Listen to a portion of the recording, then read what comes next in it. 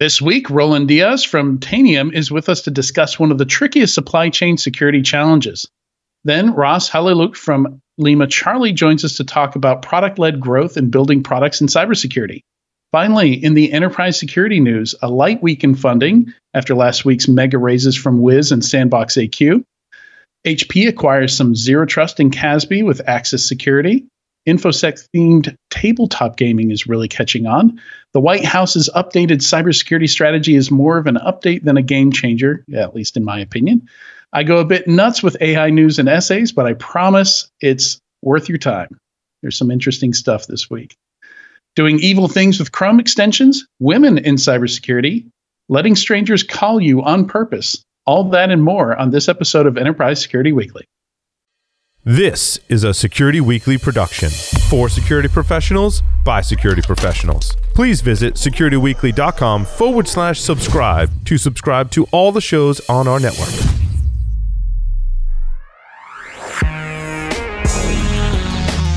Broadcasting live from G-Unit Studios in Rhode Island, it's the show where we talk security vendors and aren't afraid to name names. It's Enterprise Security Weekly.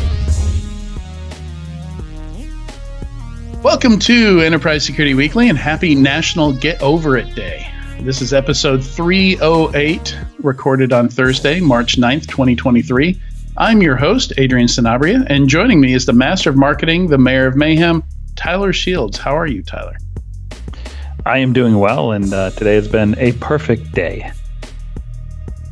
That's awesome. Those days are good and should be relished. Also joining me is the Czar of Zero Trust, the Captain of Content, Katie Teitler. How are you, Katie? I am well. How are you, Adrian? I'm getting over it. You're getting over it. It's been a good day. I think that's a good mantra for life. I started off with a dentist, but the dentist is always a good trip for me. Apparently teeth and hair is something I'm blessed with. So every time I go to the dentist, she told me today, keep drinking coffee because without removing coffee stain, I'd have nothing else to do with your teeth. So I'll take it. I'll take the wins. Sounds like a good day. Sean Metcalf is on a boat. So that's something we'll have to also get over. But yeah, National Get Over It Day. I don't know where that comes from, but that is an actual day that is today. All right, some announcements here. Security Weekly listeners, Identiverse 2023 is heading to Vegas. Join the digital identity community at the Aria Resort and Casino in Las Vegas, May 30th to June 2nd. Identiverse is a must-attend annual event that brings together over 2,500 security professionals for 4 days of world-class learning, engagement, and entertainment. I think it was in Denver last year. But yeah, Vegas is definitely has some room for conferences. Maybe they're getting too big.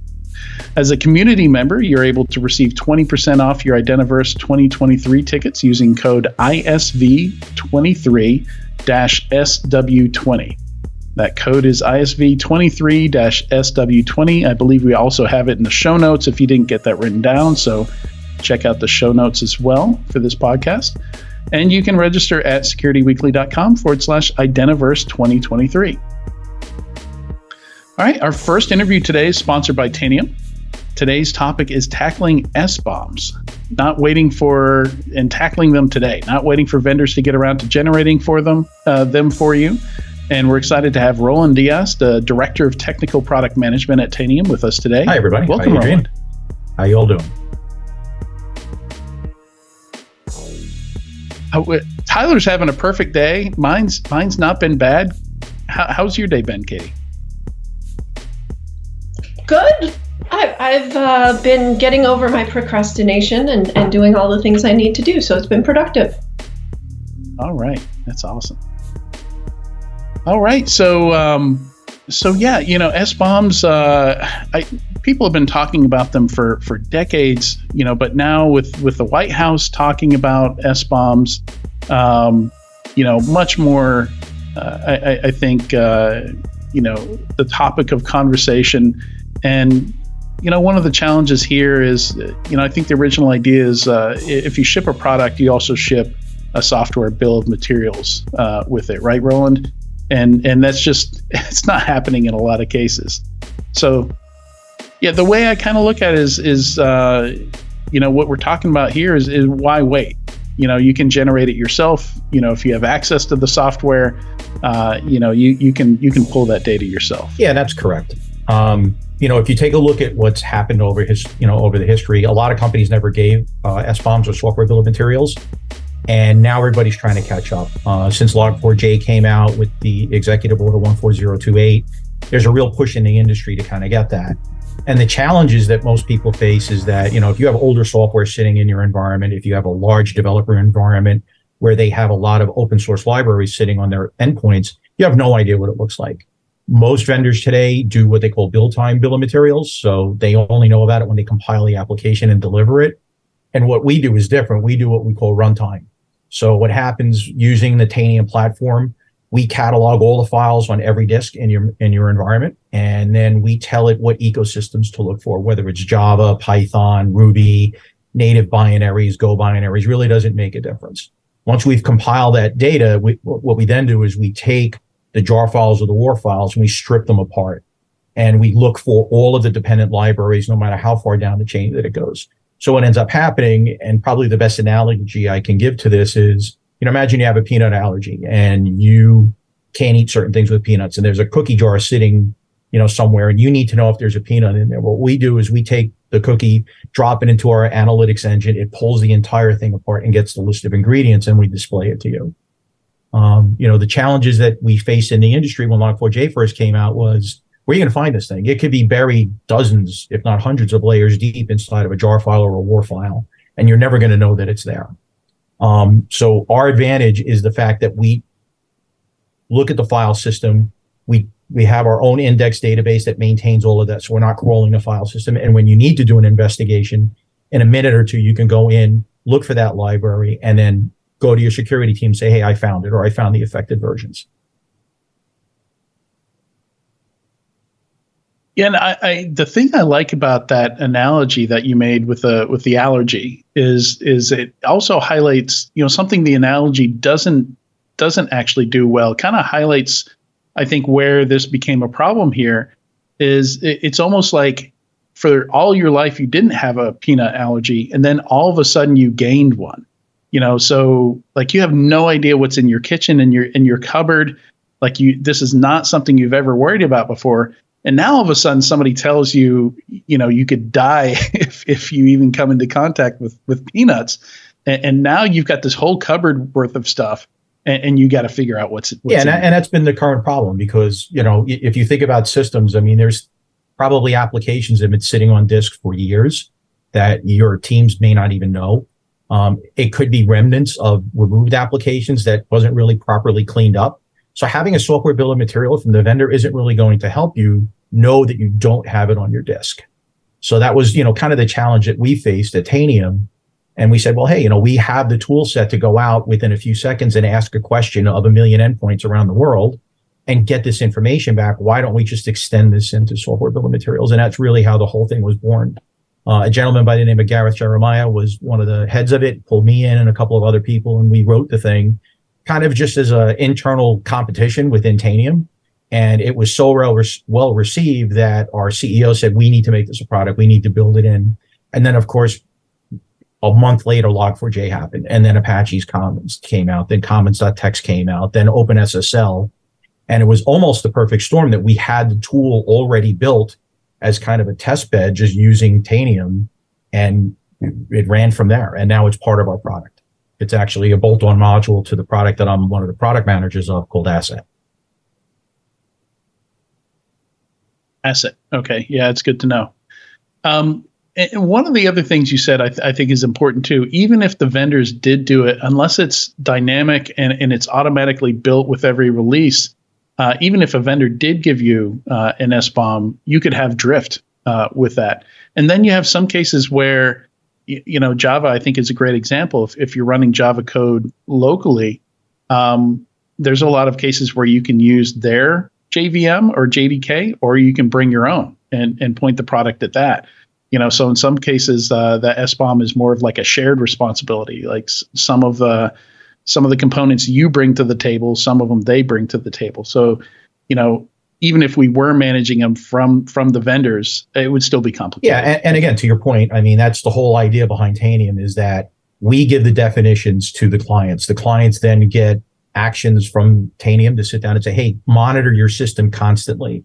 So what ends up happening is the first time we lay down our software bill of materials utility, it tells Index to catalog everything in the file system based on the ecosystems that we're looking for.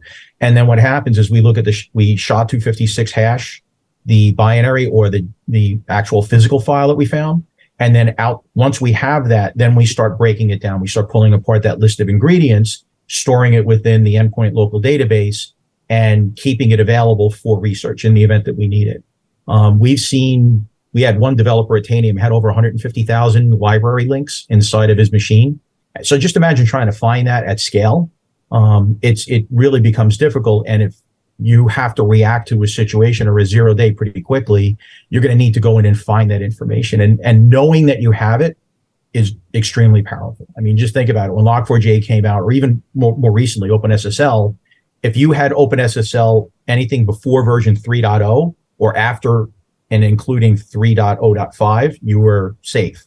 But if you had anything in between there, you were potentially vulnerable, and nobody knew. I mean, and that's what SBOM brought to the table, was we were able to go in within a few seconds, query 1 million machines in your endpoint, and get you the results so that you can give it over to your security teams and say, here's everything that's affected by it, so that you can either use, again, another feature within Tanium called deploy or patch to push out the remediation for that or upgrade that application on disk.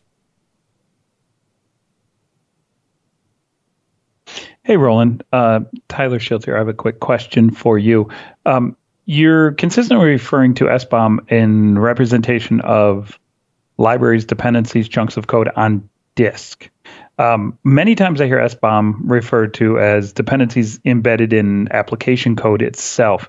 Can you help the audience understand the difference between, say, an application-centric SBOM, a host-based SBOM? Is there any difference, and do they provide similar and overlapping values, or similar and kind of adjacent values? I'd say that, the biggest thing is that until we find, when I say on disk, what I'm really referring to is the parent file. So after that, there's all of the dependencies that could be buried all over the place. It could be in disk, it could be somewhere in a network share, and you really need to know that. So really, that's what our application does, is it tells you all of those dependent libraries instead of doing an actual physical file search, because that's what kind of happened in the early days of Log4j. People were looking for the log4j-core.jar file, and they weren't able to find it because it was embedded very deep in other code. So, I mean, what we're not doing in SBOM is we're not stripping apart the code. But what we are doing is we are looking at all of the dependent libraries that are linked within it. Got it. Okay. And then the other thing I often hear mentioned alongside SBOM is VEX, the vulnerability exchange, exploitability exchange. Do you have any familiarity on VEX and what that is to educate the audience as well? So the first thing that we decided to tackle with Tanium was finding whether or not these libraries existed. And that's really where Asset and SBOM came together. Asset's kind of our CMDB. It pulls all the information, applications that are on endpoints, all the hardware information about it. So we said, all right, now we're going to start building that repository for the library. What's coming from Tanium in about another 60 to 90 days is we're going to extend to our vulnerability scanning engine called Comply the ability to take a look at, when a CVE comes in and it says, okay, if you have this library, if you have these other 10 things and, a path to somewhere or an executable, that comprises a security risk and you need to take remediation on that. And that's really where we're going next. It'll be another feature within the Tanium platform. So it'll give us the ability to pivot real quickly and find that and understand whether we're exposed by those CVEs or not. So what happens, Roland, when there's software, applications, data, whatnot, that doesn't pass through the endpoint? Because that's one of your strengths. So what about some of the stuff that's internal to the network, may not be moving around a whole lot? How do you deal with that? The Tanium agent runs on basically everything that you have in your environment. It's going to run all your servers. We do run in a limited capacity on containers. We run on all your desktops. All of your endpoints will run in AWS or Azure, anywhere where you own or have the ability to control that system. What we can't do is we can't sit down and say, like, on a cloud hosted application, whether or not they have SBOMs you're potentially exposed to, because you, just like anything else, you don't have access to that system. So we give you the ability to just check your own environment.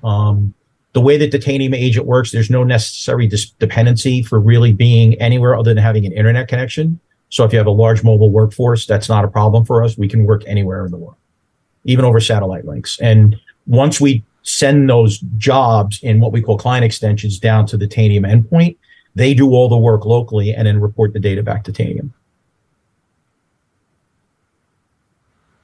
And so what happened? What are companies doing with this now? Because SBOM has been a thing for a long time, but it's only starting to take shape now, as you mentioned, the executive order and other things in the industry that are making it more prevalent. But what are companies actually doing with it at present? Is it more of an awareness type tool? Are they actually triaging it? How are they using this data? So right now, today, most of the customers that I've been involved with, they've got or they received the build time SBOM reports. And after we ran in the environment, they were surprised to find how much extra they found on their disks because they just didn't know it was there. Going back to you can remove something, but you may not remove all the components of it. So that was really kind of the biggest thing. The next thing that they're really asking us for is the compliance piece, which is, all right, now that I know that I have that thing, how can I get rid of it? So right now, what we've seen in the industry is, let me find it. If it's something that's no longer in use, I'm going to remove it. I'm going to purge it from the system. If it's something that we can patch or upgrade, we'll use one of our other modules to kind of push that down to the endpoints. In fact, there's a big thing going on right now that I'm involved with where Oracle has just changed their licensing for the OpenJDK, and SBOM is finding it on disk where it's not necessarily listed as a traditionally installed application. So if you think about it from a Windows perspective, you can look at the WMI library, you can look at the registry, but that's not necessarily going to tell you everything that's on there. So we can find, those ecosystems, and executables happen to be one of the things that we also take a look at. It's not just standard jar files. I know I've talked a lot about jar, but we look at Go, we look at Python, we look at PHP, we look at Node. We look at anything on a Windows machine that's a .dll or its magic number identifies it as an executable, and then we pull that thing apart and catalog it. So we have just a tremendous amount of data available to us.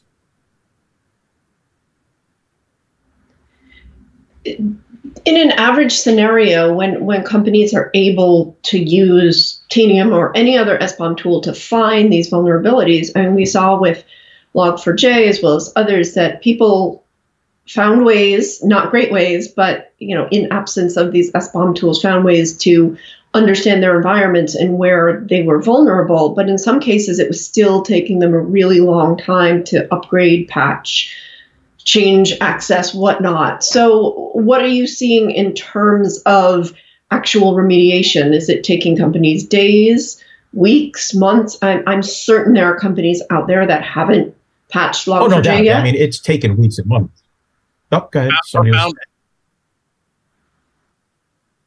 No, I was going to say, or they haven't patched it because they haven't found it yet, right? Well, there is that, but I'm assuming we're talking about, for this particular question, that companies have done their due diligence and they've found it. Because it's one thing to know about it and another thing to actually fix it, to remediate it, to close those. Yeah, so holes. we had the same challenge in the early days of Log4j coming out because, we have a couple of products that were able to open up some of the jar files and read some of the data within it. But the problem was it was only a few layers deep. So a lot of companies did that simple investigation. They went out, they looked for the physical file that they thought was on disk. And if it was there, they got rid of it and they remediated it. And they're now shocked to find after running our SBOM, because it is runtime, that they have it in more places than they ever knew that they did because of the fact that it was buried maybe in a jar file called server.jar or server.war. And now they're going back and they're taking those remediation steps. And again, I think that's when it goes back to where our comply module comes in. is that Comply is going to be able to grab those CVEs. It's going to understand what libraries that we're looking for. It's going to leverage SBOM and the SBOM library data to say, okay, I have this on disk. And like I said before, I have these several indicators that say now I can be compromised. I am vulnerable. I think that's really the next big thing that the industry is looking for. And that's the reason why it's under, like, we have a whole team of developers right now working on that to get it out. Targeted potentially end of April, I was told, but I'm saying probably April or May is when we should see that start to hit the street and become a feature set now within our Comply module as well. You're welcome. Great, thank you. So it's I think an interesting component of this is if people don't know what they have, I'm sure there's a lot of just mess there that needs to be cleaned up. I'm kind of curious about, I don't know how much roadmap you're comfortable talking about, but I'm just thinking of all the action items you might want to take after you get these results back. Like, okay, when was the last time that library was used? Like, certainly, I think people, and this is something where there's even products that all they do is they strip out all the stuff out of a container that you're not using. It actually monitors the container during runtime.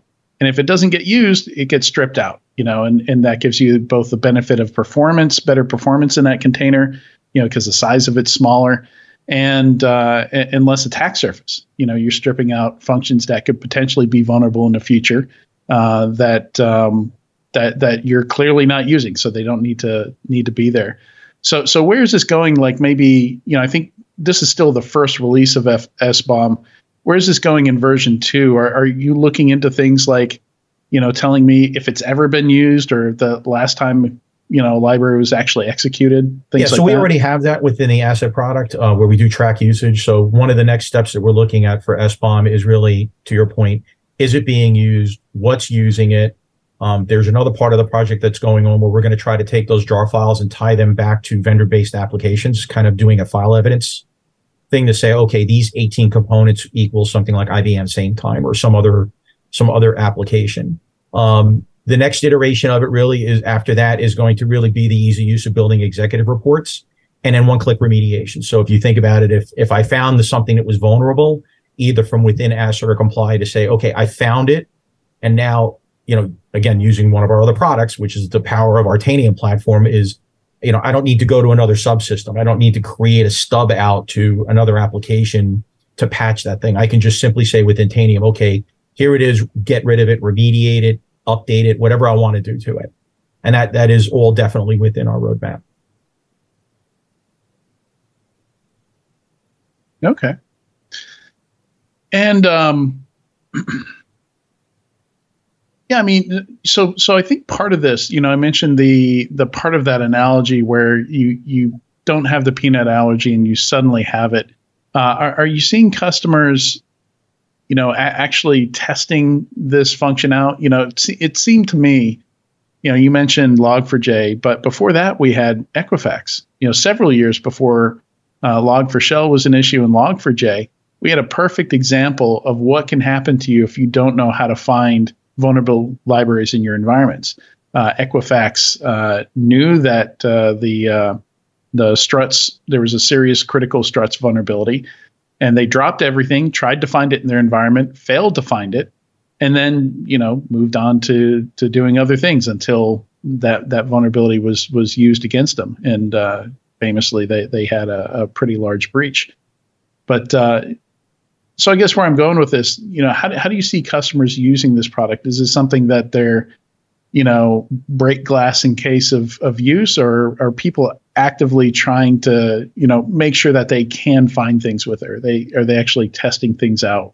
Well, I mean, you're correct on struts. I mean, when struts came out for us, we had to write a whole bunch of sensors and packages to be able to find it on disk. And it definitely took a while to fix and remediate. What we're seeing right now in the industry, especially in like financial services or in FedRAMP, that they want this stuff inventory. They want to know that it's there, and they want to know when a 0-day comes out, again, within a few seconds, do I have it or not? I've been telling all my customers, look, get ahead of the curve. Start building these catalogs on your machine. Because once I pull that cookie apart, unless you put a new cookie in the cookie jar, I don't have any reason to do that analysis again. If the hash of the file changes, we'll strip it apart again and see what changed in it. So if you happen to remediate it, we can now mark it as remediated. We do give you the ability to build executive reports so that you can show changes over time, so that you can go to your CISO and say, okay, look, here's what our exposure was on day one, and here we are 24, 48 hours later. So really, it's the speed. It's really the speed to market and having all of that stuff in inventory. Yeah. Yeah, I'm just thinking of it, kind of from an operational perspective. Like, I would love to just go to one of my developers and say, hey, give me the name of something weird and obscure that we use, and let's make a scavenger hunt out of it. See if we can find it. Because maybe they forgot to put Tanium on a couple systems, or, I just, from somebody who did disaster recovery back in the day, I know that typically, unless you've actually tested it, you've maybe done 50, 60% of what needs to be done, for it to work in the time of need. And it's definitely one of the other use cases. I mean, we had customers going through audits and we're looking specifically for jar files that were licensed and they didn't know where they were. So again, using SBOM, because I am doing the search and I am capturing the paths, I can tell you whether you have it, what machines you have it on, the exact path where you can find that file. So now if you're getting into a licensing scenario, you can know exactly where it is. And that's the reason why we're going to that file-based evidence piece as part of our future project, to sit down and say, okay, this jar file equals this application, which is a commercial application, which comes with licensing costs. Much like we're doing right now with the Oracle OpenJRE issue, because they're changing their complete licensing model.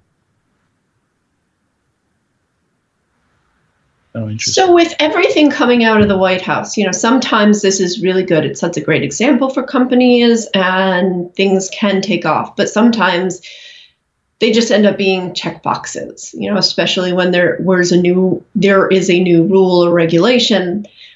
What do you think the impact on the industry is going to be? Because unfortunately, we've seen a lot of these pieces of guidance or frameworks or even regulations turn into the minimum viable security, right? They're checkbox requirements for compliance sake. What do you think is going to happen with this? Do you think this is going to go that way? Do you think companies are really going to embrace it as breach protection? So I would say, if you look where we were a year and a half ago with Log4j, and then the rapid fire of all of these other vulnerabilities that were based on open source came out, companies, especially, financial institutions are really, they want to get ahead of the curve. They don't want, when a new vulnerability comes out, to have to spend days or weeks, or if not months, trying to find what they have in their environment. And that's really where we're helping them. It's kind of the preventative thing. The analogy I like to use is nobody buys a burglar alarm until after they've been burglarized. Well, in this particular case, this is your burglar alarm. We're guarding you. We're putting all the rails around your environment. We're giving you the visibility into what you have, so that when the next bad thing does get exposed, you're going to be able to remediate it way faster than any of your other competition. And you're not going to be in the news. You're not going to be the next headline about, hey, look, all this information got stolen from Equifax because they had a vulnerability they didn't know about. What are going to be the ramifications of this? We saw with GDPR, obviously, that they were going to implement fines, but in some cases, the fines weren't that impactful to certain types of organizations. So what are going to, other than, hey, we hope everybody does security for security's sake, and we hope people do what's right, and SBOM would be one of those things. But what are going to be the penalties or the ramifications beyond, hey, keep your systems secure? I think it's, you got to worry about reputational, whether people trust you or not. A lot of people lost trust in Equifax. So it's a lot more than just a monetary fine. Do you as a company want to sit down and say, hey, look, because I didn't spend a little bit of money on prevention, that, all your personal information got leaked out and now you're the victim of identity fraud? Sorry. I don't think that's really a good example for anybody. I know I wouldn't. I worked in the healthcare space for 20 years before I came over here to Tanium. Now, I was never a security guy. I've always been on the, inventory and on the endpoint management side of the world, but I've had to deal with that where, we got breached. We had critical information, or we were victims of things like ransomware, where it's a real problem. So, security is something everybody takes seriously. Have you seen certain Yeah, sorry, I overlapped with you there for a second. Are you seeing certain industries, like more highly regulated industries, healthcare, you mentioned financial services, have more initial interest, or is this one of the early adoption type things for more forward-thinking tech companies? I would say of the customers that I've done POCs for, the lion's share with them, either in the federal space because of the executive order. Financial services has always been ahead of the curve. I mean, they're very, very, very security conscious. It's starting to ramp up more in healthcare than it used to be. Healthcare has become a really big target for hackers because of that personal information. Manufacturing is really big. We have a lot of manufacturing customers that want to know that they have this because, do you really want someone taking over your plant and being able to do something with your equipment or, potentially introduce a new threat? Especially when you start going into utility organizations. I've represented a few of them out here in New York over the years of my time here with Tanium. And again, very, very, very security conscious. They wanted all the tools. They wanted to be prepared before anything ever hit.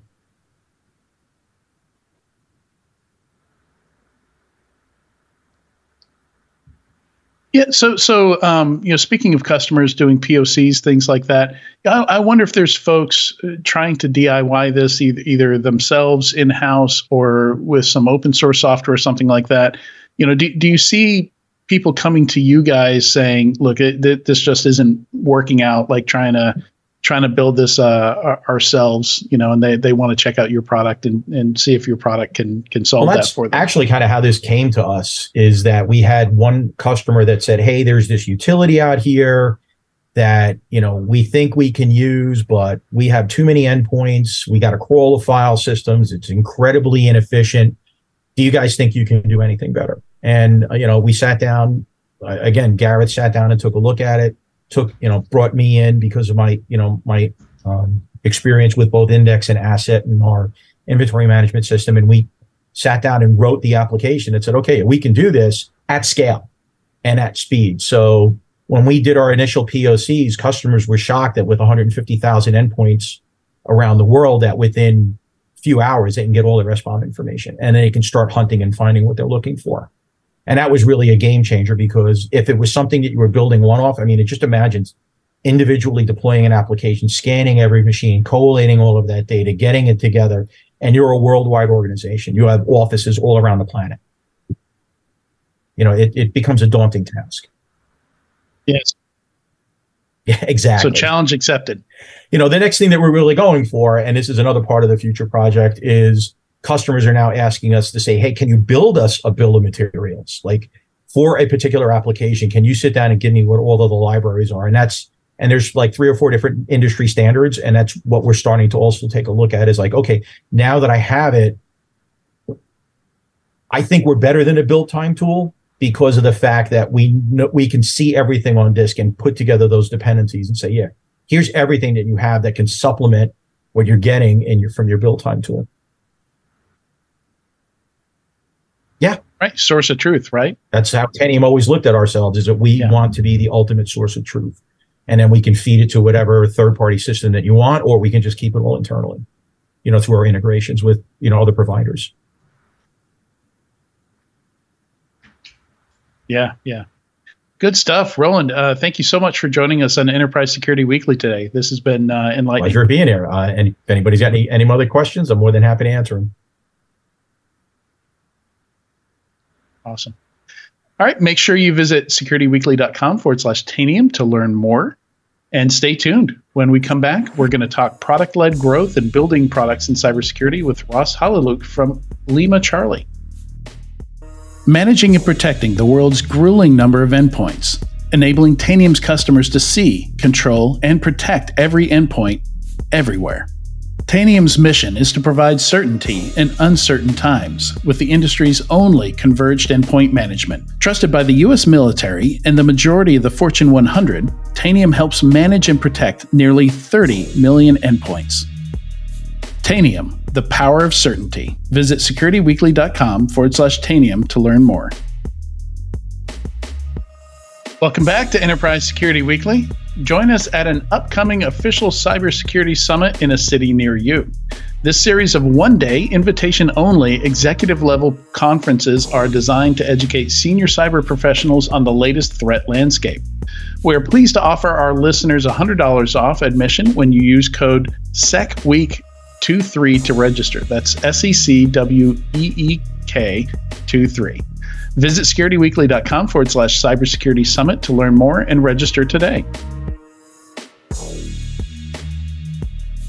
All right. For our next interview, Ross Haliluk joins us today to talk about product-led growth, about building cybersecurity products. And depending on how the conversation goes, we could go down all sorts of different paths like angel investing, how to build a successful newsletter, what a cyber collective is. This guy does all kinds of cool stuff. Welcome to the show, Ross. Thank you so much. Happy to be here. Yeah, and we're happy to have you here. You definitely popped up a lot, I think, on all of our radars with a lot of the work that you do. I started following your newsletter, seeing some of your posts on LinkedIn. LinkedIn has just become this great place for conversation that I think a lot of the conversations I used to have on Twitter, maybe are on LinkedIn or maybe they're different conversations. But yeah, maybe we should start with how you got into security in the first place, because you haven't always been in security, right? I haven't always been in security. And in fact, I am one of the not too many people who cannot make a statement that I have 20 plus years of experience in the industry. So I have been in product management for quite a long time, probably about 10 plus years. And I have had the chance to work across a number of different industries. So I was in fintech, in e-commerce, retail, wholesale. And then a couple of years ago, a co-founder of Lima Charlie has reached out and was like, hey, this is what we are building, and we would like to have you join as a head of product. And so at the time, I mean, my exposure to security has been fairly limited. And what I ended up doing, I had a fantastic conversation with the founder, and then I went home and I started looking into the industry, trying to understand how it functions, what are the different players. And ultimately, after a couple of hours of research, I went back to him and said, you know what, I'm not doing this. This is insane. And so the reason that happened was because, for somebody coming from the outside of the industry, just looking at the space and trying to make sense of all the acronyms, all the abbreviations, all the MDRs, NDRs, XDRs, SIEM, source, and on and on and on, was just way too overwhelming. But as you can see, I ended up going back on my decision, and here I am today after a couple of years in the industry. I love the space, and I really, really enjoy being here. So how, what was it? Okay, how much money do you need? Like, how did he talk you into it after you were like, heck no? No, so you see, it wasn't really about money. It was more so that I started looking a bit more into the space. And what I came to realize is that, one, the industry is growing rapidly. And two, as much as I have always seen my background that is, not like, as much as I have seen, the absence of the strong security background a weakness at the time, and there are still cases when, my ability to comprehend a certain technical topic is limited. But I did also see the strength and the advantage of coming from a different space and having a different lenses on product in particular. So it was a bit of it was a process of me convincing myself that, yes, I can do it, and this is interesting. And honestly, I think it has been the best, one of the best decisions in my career. Wow. Yeah. I mean, the chaos is one of the things that I can't speak for Katie or Tyler, but that draws me to it. I was diagnosed with ADHD later in life, in my late 30s. But when I was diagnosed, it made a lot of things clear to me. And on the market side, things are happening all the time. On the threat side, defense, offense, everything. It's just a never-ending flow of stuff to learn and understand, which is what drew me towards it. Yeah, there is that. But frankly, I think the other thing that really became apparent to me after some time in the industry is just that the number of people who come into this space for motives other than money is actually much higher than in many other industries. For example, when you work in fintech, like you're primarily running into people who came into fintech because the pay is good and there is a certain size of the market opportunity. But when you work in cybersecurity, you meet people day after day who ended up in security because that's the passion of theirs. That's something like they have that sense of mission, sense of community, sense of purpose, and sense of service that you don't see in many other spaces. Yeah, mission. So you mentioned oriented. obviously you came in from the outside to a degree, and you just talked about people coming into the industry because they're mission driven, they're purpose driven.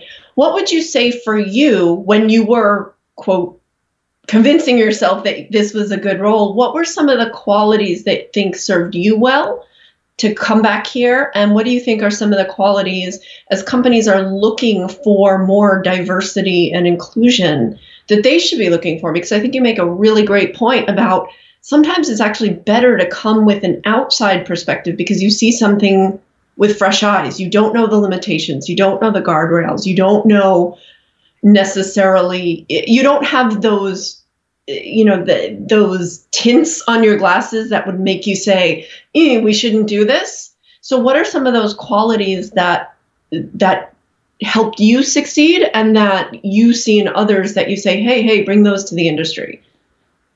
That is a fantastic question. And I think the number one would probably be just having the natural curiosity and the ability to ask questions. And then having the humbleness to admit that, one, you don't know everything, but two, the boundaries of your knowledge are actually much, much more narrow than they are for many other people coming with the domain expertise. So to me, the number one thing that has allowed me to learn and grow a lot over the past couple of years was really just the ability to ask questions and say, hey, you know what, tell me more.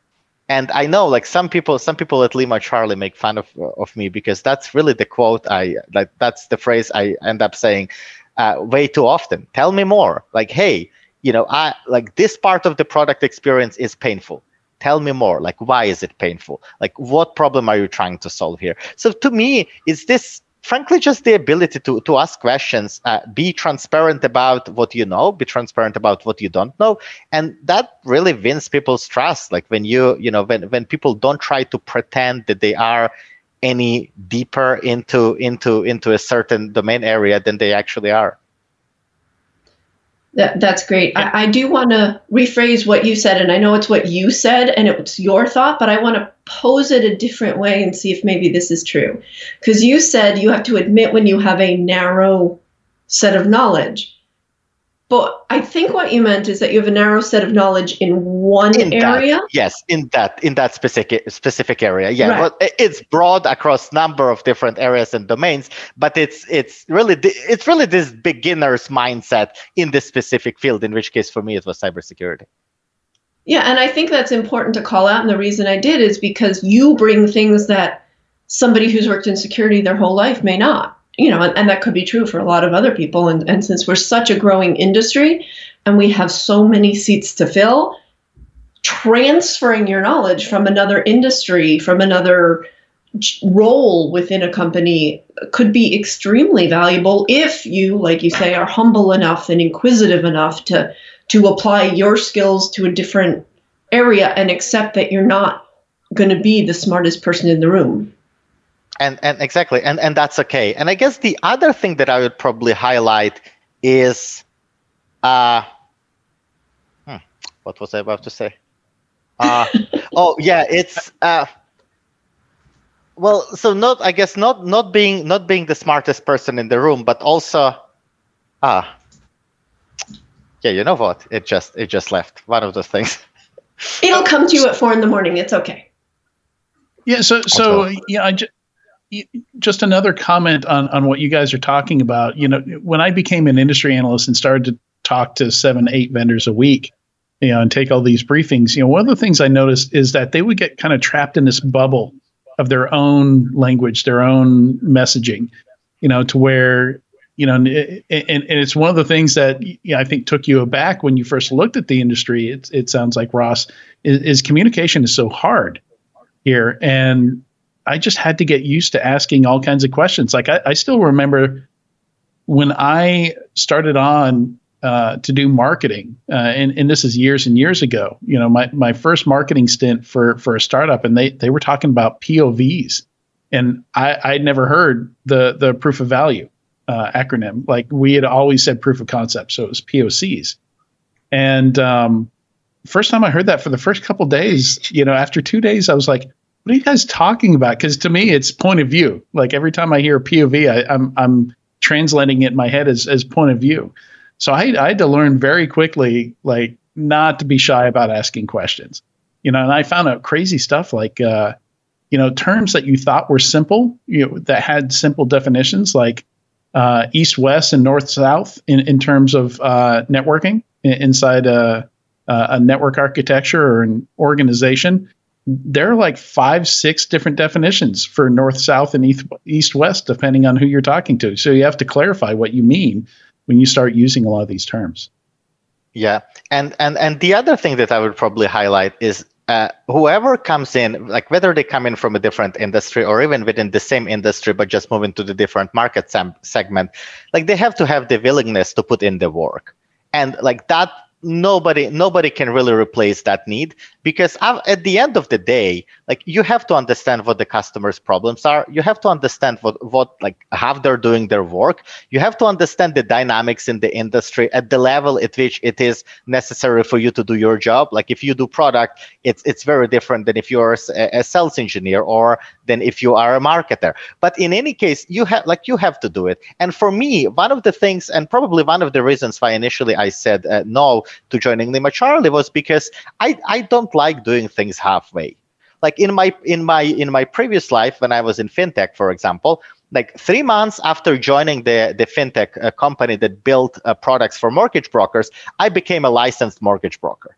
So for me, there was this innate understanding that I want to understand the industry, not just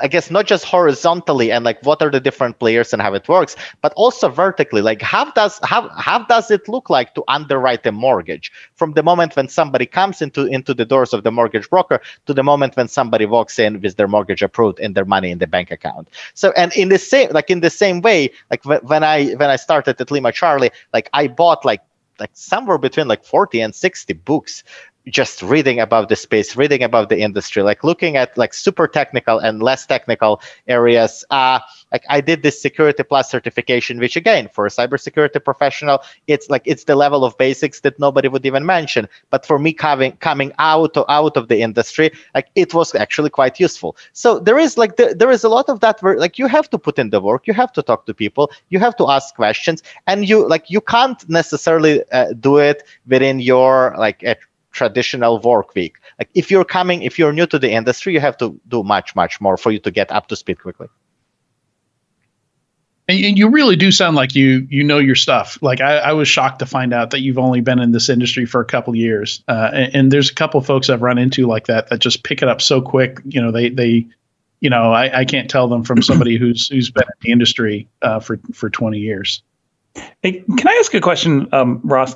I got a chance to meet you a while back when you interviewed me for a piece on investing in cyber.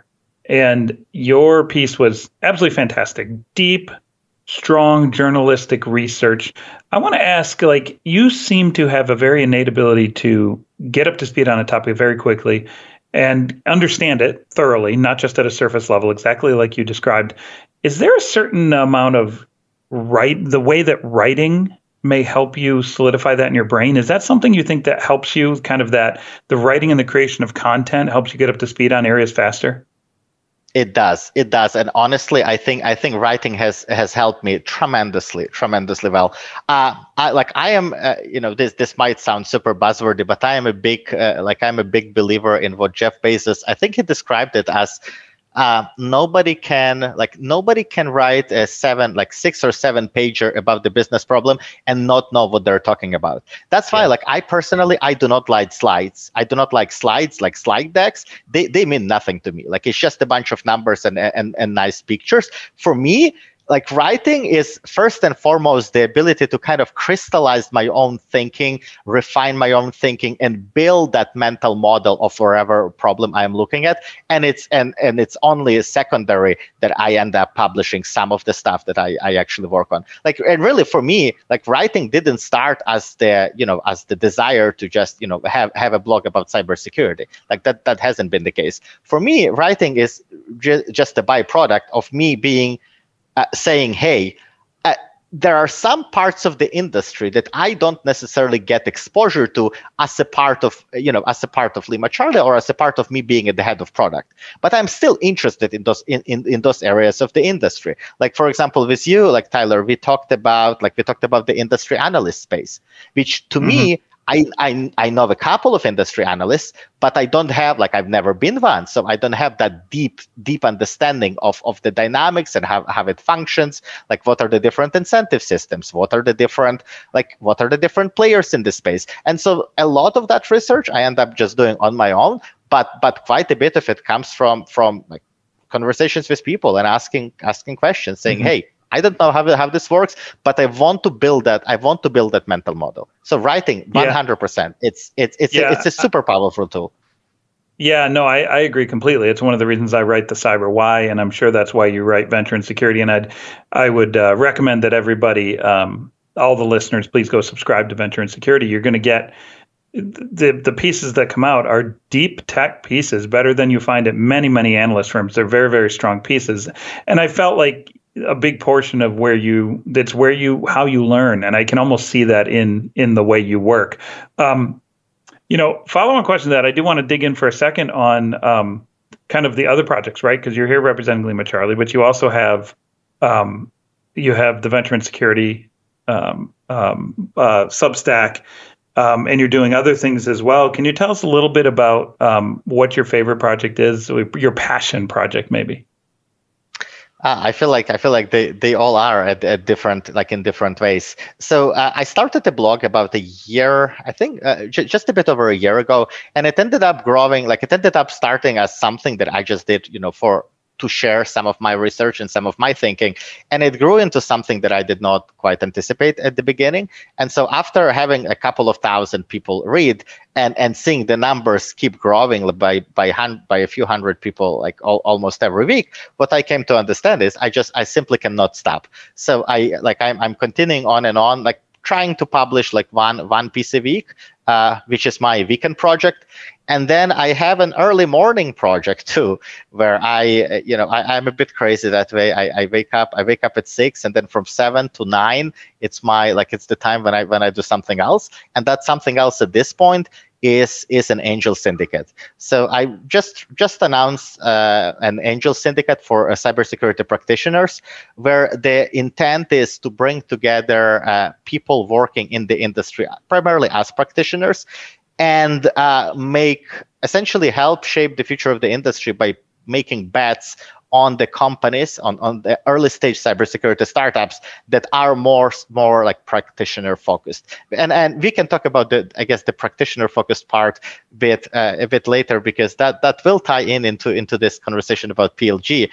But yeah, I think so. At this point, I'm doing a couple of things. So the Angel Syndicate, really starting to, there is a lot of paperwork and a lot of bureaucracy and a lot of prep work that needs to happen, but anticipating that sometime probably closer to the end of April, the beginning of May, we'll be able to start looking at some early stage companies. At this point, just talking to a bunch of security practitioners.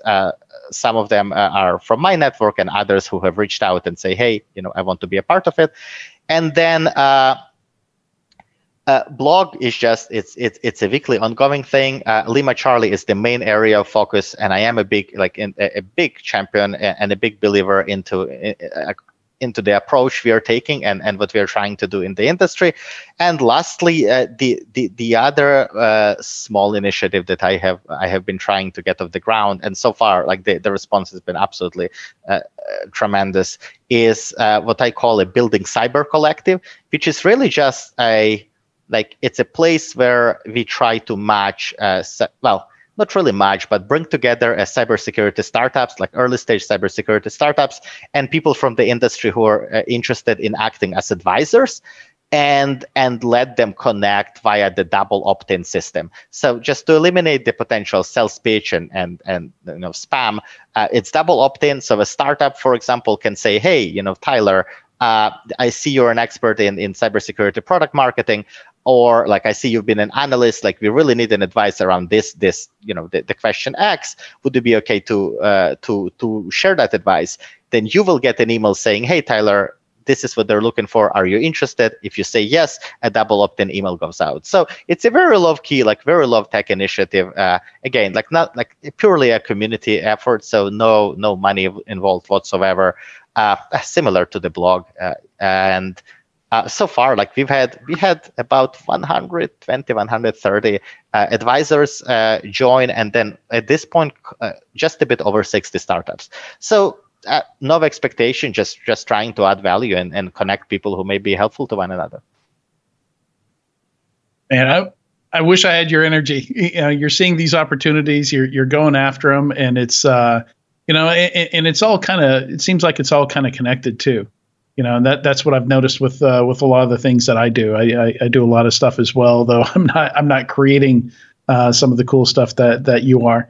Like this podcast is already going. You are creating. You are creating quite a bit. Like not only this podcast, but I remember when we met at the conference, like you were talking about some of the research that you were doing into like the other side of the industry. So it's quite interesting. You're being too humble. So, and maybe one more question on while we're talking about creating and being, I guess you could call us creators. That brings up thoughts of people who stream on Twitch and things like that. But enterprise creators, maybe corporate creators. I don't know the right term there. But do you worry about because I'm sure you write blog posts and things like that for Lima Charlie also. Now that I've started a new role and I'm going to be responsible for creating a lot of content, like how do you worry about that creative well going dry, or have you is there anything that you do to kind of reset your brain, and keep those ideas flowing, or is that just not an issue that you have?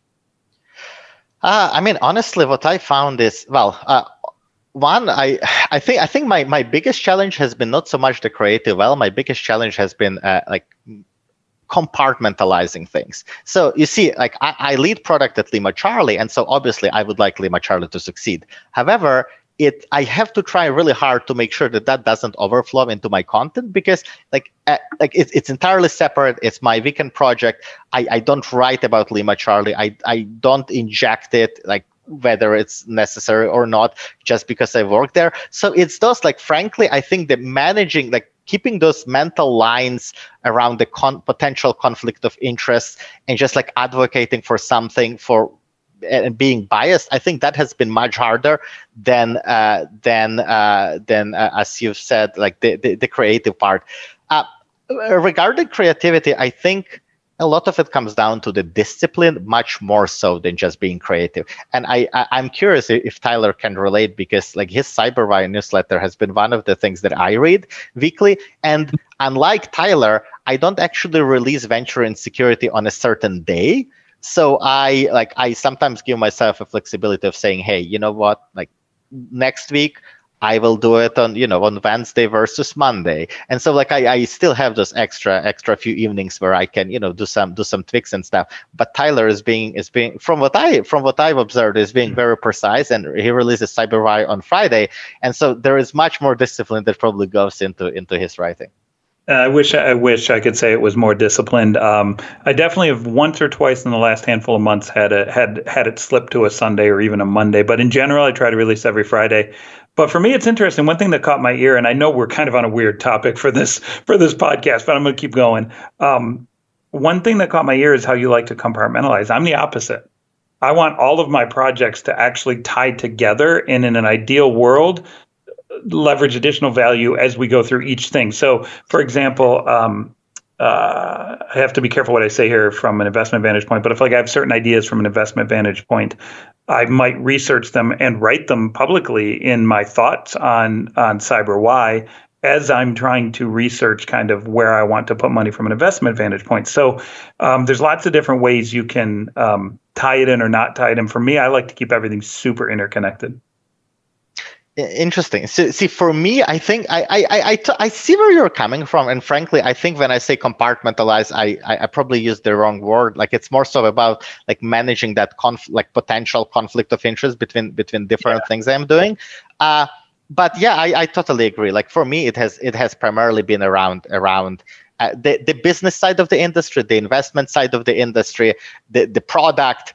And then having this more of a practitioner focus that really tie into what we do at Lima Charlie. It ties into like how we build product at Lima Charlie. It ties into like a lot of the topics that I end up researching and writing about, because, you know, like if you like, let's just say if you're a VC, you probably know quite a bit about the space of industry analysts. But if you're a security practitioner, you might not even suspect that they exist, or you might have your own assumptions about, you know, like to what degree they're objective and so on. So there is that tie-in, there is that commonality and like the common underlying foundation, but there is the complexity around like, hey, you know, this is the blog, like I'm looking at the future of the industry, and you know, even though like, for example, something we do at Lima Charlie, it might very well tie in, but I'm not just going to like, I whenever possible, and whenever it makes sense, I also make a disclaimer saying that, hey, like this part might not exactly be objective because like I believe it and I live it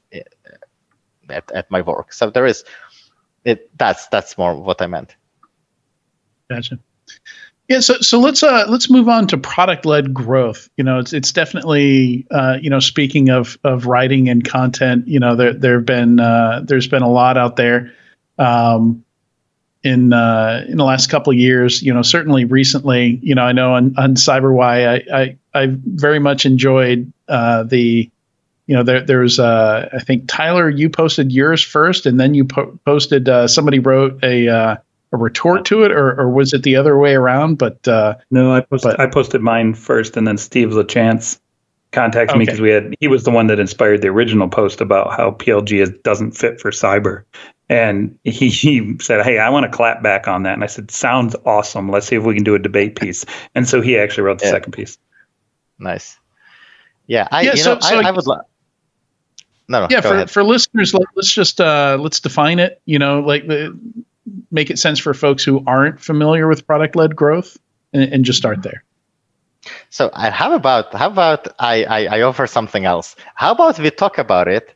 Like we talk about, like, I'm super happy to talk about the way I see it without using the word product-led growth or words PLG or any sort of, you know, marketing or product terms whatsoever.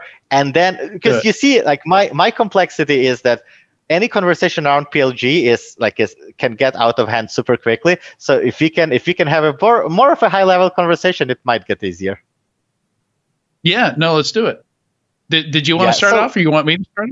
Okay, I'm happy to. Yeah. So when I I guess before talking about the specific go-to-market strategy, let me just state a couple of observations that I have made about the industry, and then we can quickly discuss those and challenge some of them if makes sense, and from there talk about the go-to-market. So I see several things. One, I see that the number of cybersecurity vendors is rapidly growing. I see that CISOs are overwhelmed with the number of vendors, with the number of startups trying to compete for their attention and trying to get them into a demo. I also see that CISOs, and I recognize that CISOs were not hired to shop for tools. Like, their job is to build the company's security strategy, work on the stakeholder alignment, like work with boards, with executive teams, like build teams, and so on and so forth. I also see that more and more security practitioners are starting to spend time like playing with tools, setting up different security tooling in their home labs, trying what's out there, seeing what's active, like staying active in the community, and so on. And I also see that more and more CISOs are, at least in some of the conversations I had, are saying that they tend to take recommendations for new tooling from their teams. So, for example, a security practitioner coming in and saying, "Hey, Adrian, I know we are looking for X to solve a specific problem in our company. So I've been playing with this tool, and it seems to do what we need. How about we take a look?" So that's really like those are some of the observations that I have seen, and I wonder, like, from your perspective, would you say that they're true, or are some of them that raise a red flag, and we want to kind of dig deeper into? Yeah, so let me talk about it from a buyer's perspective, because I was a buyer for a long time, and just come at it from the total opposite end of it, and what I was seeing.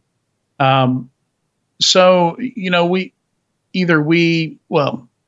of the biggest reasons we were buying stuff, I started my career at a large payment processor, and I was there when PCI came out.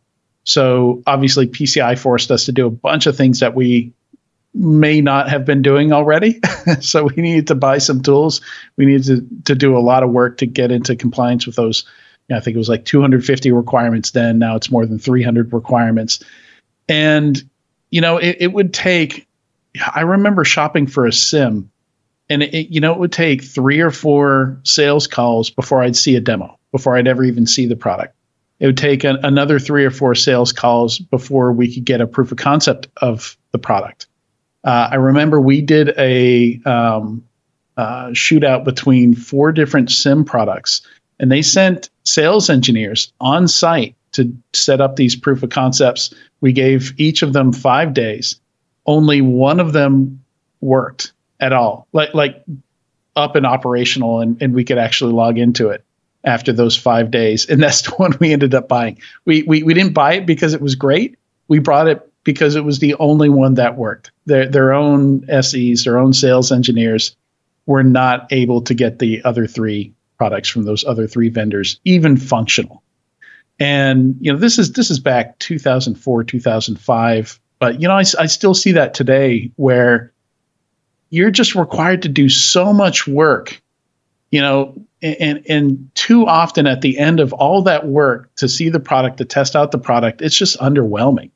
It's like, why is this hidden, behind so much secrecy? Why is there so much friction, just to figure out if I'm wasting my time, and then on the sales and marketing side, it's just, the SDRs, I don't know if any SDRs enjoy what they do, but, for me, receiving cold calls and emails and LinkedIn stuff, like it's unwanted. It's painful. It seems painful for them as well, because they're hearing no all day long, just trying to get their quota of meetings set up, and sometimes people just give in, just to make people stop calling, to make people stop emailing.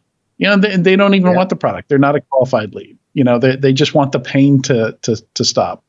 So when I became aware of like the product-led growth, the first big thing I saw with that was Linux, right?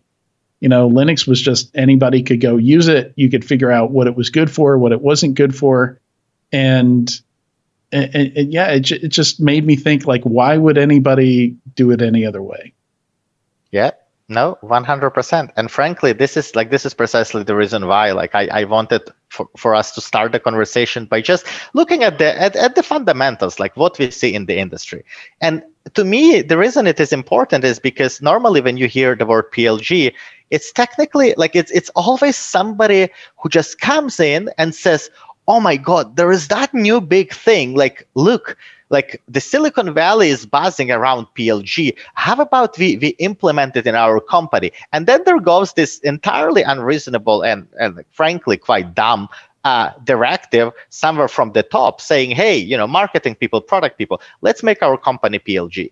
And to me, this is where, this is where, like, I do agree with Tyler that there are quite a few companies that are not going to be suitable for it. And so for me, a company that wants to again, let's once again push PLG aside. So what can a reasonably reasonable and a well-run company do in the conditions we've just described, where the market fundamentals are that, for startups, getting CISOs into a call is hard, and frankly, it's not a viable strategy.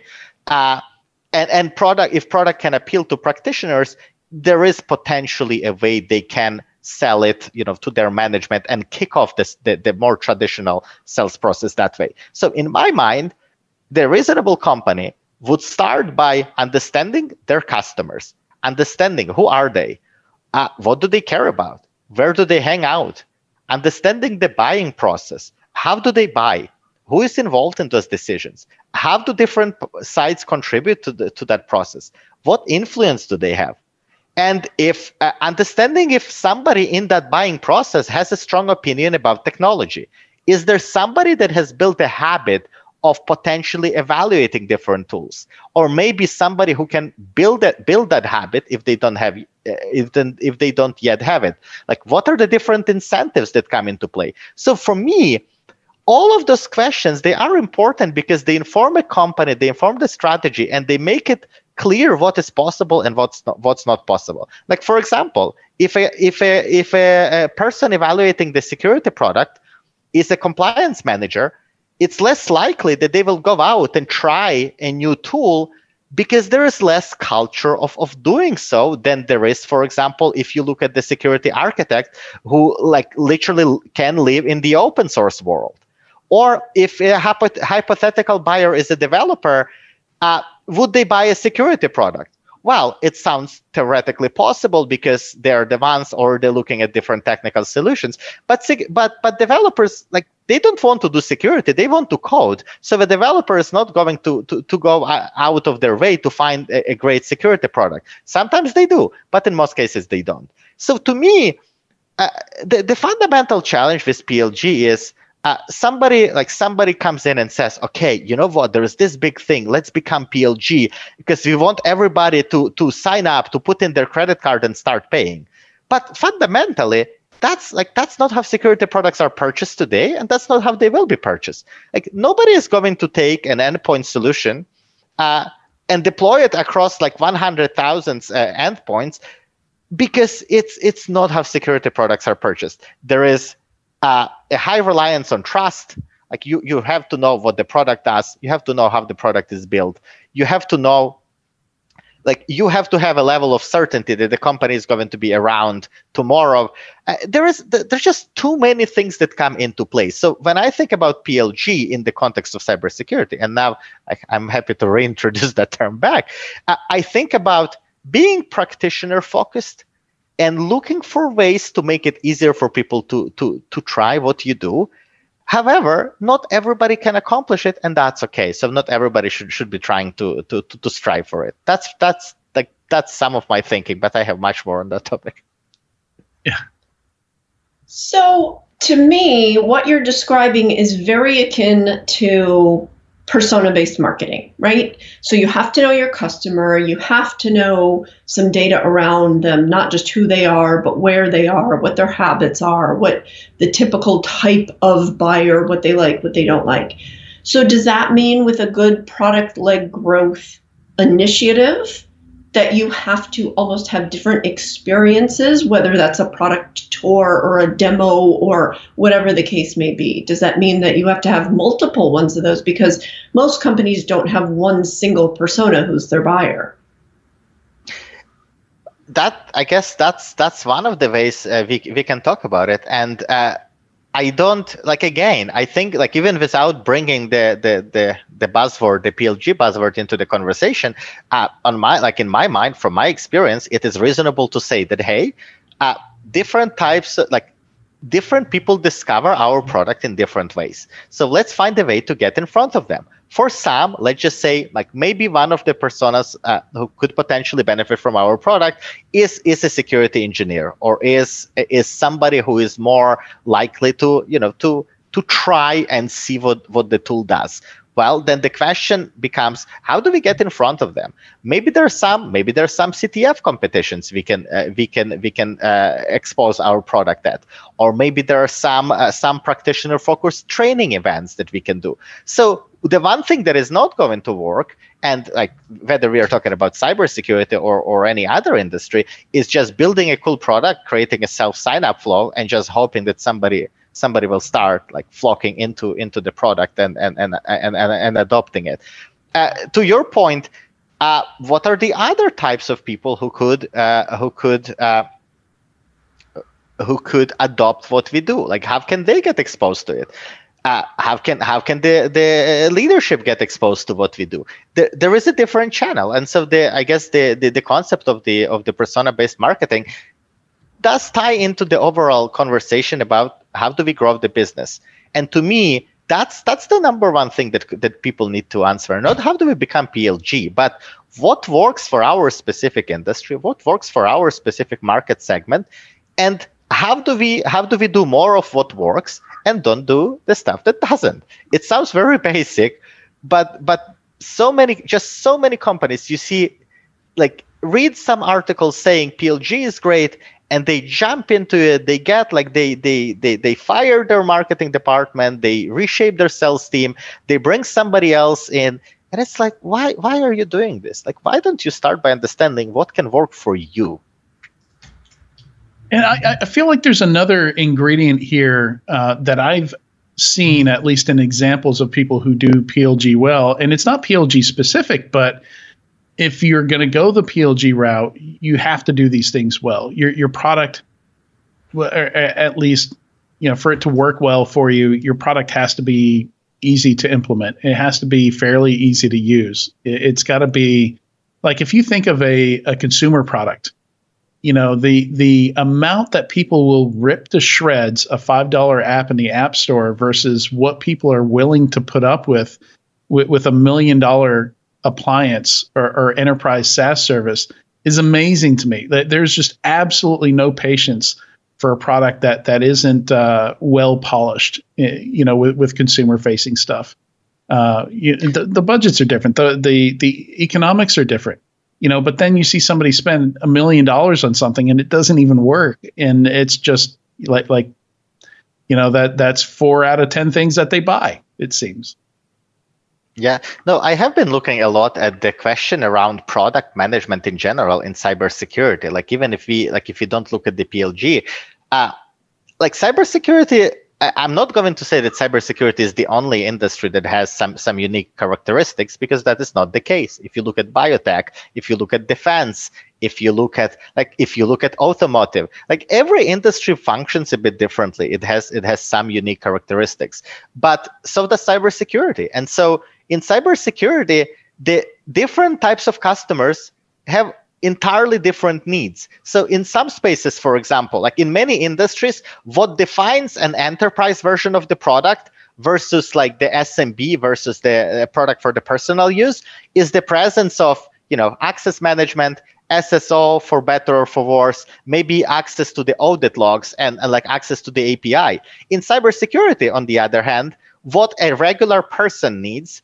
versus what the SMB needs versus what an enterprise needs are entirely 3 different things. And so you have those differences. Most of cybersecurity is enterprise sales. Most of the products are inherently hard to evaluate.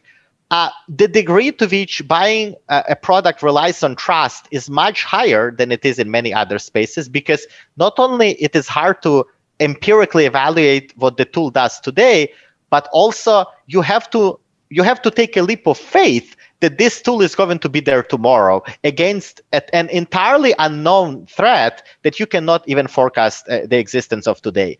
So there are many ways in which cybersecurity is a fairly unique space, and companies trying to define a go-to-market strategy, like they have to account for it. Like, whether they're trying to take a PLG route or not, it's just like the fundamentals of understanding your market and understanding the customer. So, Tyler, I'd love to get your thoughts here, but I feel like a lot of, and you too, Katie, a lot of what we're talking about isn't necessarily specific to product-led growth. Like, a lot of the stuff we've talked about, understanding your ICP, the personas, who you're selling to, what they actually need. Understanding the customer, like that's just important, period. Whether you want to build a large outbound sales and marketing program or have none of that and do entirely PLG. Like, I feel like a lot of the qualities we're talking about are just things that you need to do. Like you need to fundamentally build a good product that's easy to use, isn't terribly buggy and is easy for people to get up and working with. And also just understanding what the product is. As an industry analyst, I can't tell you how excited I would get sometimes when I could find a screenshot of the product. Like best day ever. If I can find a screenshot of the product, I can better understand what it does. And for some companies, it's incredibly hard. Like, forget a demo, forget freemium or like actually running it in my environment. Just seeing a screenshot of what the UI looks like is a huge challenge for some of these companies for me. Sorry, I coughed right into that ending. I totally agree with you. I think all in all, if we look at the bulk of the startup, small to mid-sized businesses in cybersecurity, most of them are two people in a garage, right? Two tech people with a great idea, get some seed funding because there's so much money sloshing around. Still, even in the downturn, there's so much money sloshing around cyber that they come up with an idea, they create a little bit of traction and get themselves a bunch of money. And then they say, okay, great. Now what's our market? What's our position? What's our message? How do we do the GTM? Vast majority of the younger companies I talk to have no idea how to build a go-to-market. They just don't. It's just not something they've been product people their whole lives. Their previous CISOs now creating a product, and they just don't understand how to build the business. And I think it's a massive gap in our market. And I don't know if that's unique to our market or if that's high tech, high growth in a general sense of the word. But there's definitely a gap for that type of skill set. It's one of the skill sets that my firm tends to bring to the table for those younger companies is that go-to-market experience. I think you've sort of hit the nail on the head, and I think the misconception of product-led marketing is that, you just let the product speak for itself. That's not what product-led growth is. That's not what it means. You have to have an understanding of your market and how to reach people. But the reality is now versus 10 years or 20 years ago, people are spending months ahead of time doing their own research before they want to talk to a salesperson. I used to be in sales and you could actually call people and you'd get people on the phone. I don't think you can do that anymore. Nobody wants to talk on the phone. Sending emails is not super effective. I know when we get emails within our company for people soliciting us, that sometimes people will post them and make jokes about just how bad they are because it's a spray and pray approach. And if you can't understand marketing, if you can't understand targeting, if you can't understand what your position in the market is and your product differentiation, your product isn't going to speak for itself, and your sales tactics, no matter what they are not going to work. So you have to be smart about marketing, and you can't just say, well, we're going to build it and they will come. This is not Field of Dreams. That's not how it works. You have to be really smart and systematic about how you go through building that product-led growth marketing plan, because it's not just, here, try my product. And I think that's a huge misunderstanding. I can't talk about other industries. I'm sure it's that way too, but a huge misunderstanding, especially in the cybersecurity industry. And Adrian, to something you said, screenshots go a long way. Everybody's so keen on getting these great websites with cool graphics that they forget that when people are doing research, they need to be able to differentiate for themselves. They don't want to have to read through buzzwords. They don't want to have to guesstimate on what you're doing. They want to be able to see it. And you're not giving away your secret sauce if you're more clear. I know there's SEO. I know there's analyst coverage, but you're not giving away your secret sauce, your intellectual property, if you're clear on what your product does without the buzzwords. Yeah. No, I definitely agree. And frankly, I can talk a lot about this whole concept that I discuss quite often, and I wrote a bunch of blog articles at Venture in Security. It's about the idea of moving from the promise-based into the evidence-based security. Where there was a time when a company would come into the vendor and say, hey, vendor, I need something to make me safe. And then the vendor would sell this amazing product where they press the red button, it activates Shield, and now they're good. Now they're safe. Fast forward into 2023, we know that is not how security works.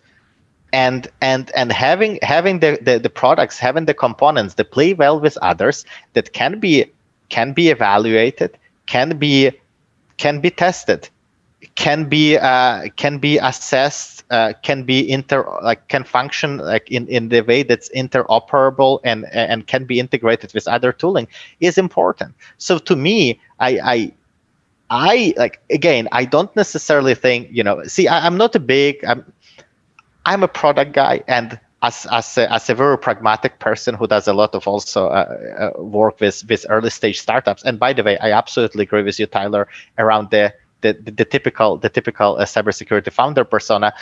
But I do see a lot of this too, and the idea that PLG is amazing is very appealing to people who think that, well, we can just keep building and then the customers will just come because we've got the new cool technology. And unfortunately, that is not the case. And companies companies that are looking to succeed, companies that are looking to grow and build a sustainable go-to-market strategy, like have to look at what works, have to try different things and look at what works. Making the product accessible is a great idea. Making the product easy to try is a great idea. But at the end of the day, they're in it to build a company, to build a solution to the problem, and to build a business on top of that solution, so that they can continue solving other problems that are adjacent to what they started with. And unless they build that sustainable go-to-market strategy, whether it's through PLG or whether it's not through PLG, if it is more suitable for their specific market, like, they won't be able to sustain themselves. Yeah. Go ahead, Ross. Sorry. Yeah, I know that initially, like, if you look from the outside, like somebody like coming with the head of product title and with the product hat, like, you probably naturally and also I do talk a lot about PLG. Like, I wrote like 7 or 8 or even more posts about it. Like, you probably naturally expect me to be like, hey, you know what? Forget about everything. Here is PLG. But I'm a much more reasonable human than that. So, in the vein of things that work for everyone, as we wrap up here, Ross, where would you point people to get those fundamentals? I mean, you've already thrown out some great tips, making it easier for people to learn about your product, stuff that seems obvious, but apparently has to be said. But other than your blog is obviously a good source for a lot of this stuff, or your newsletter, which you can read as a blog. That's the thing I love about newsletters now, is it's flexible. But where would you point people to for those fundamentals? I mean, frankly, I don't think there isn't a lot about specifically PLG in cybersecurity. I mean, there is enough, but a lot of it has some agenda behind it, and people trying to either sell a certification or sell a course. I think fundamentally, there's some like basics of product management that are useful. There's some great books. What comes to mind? Oh.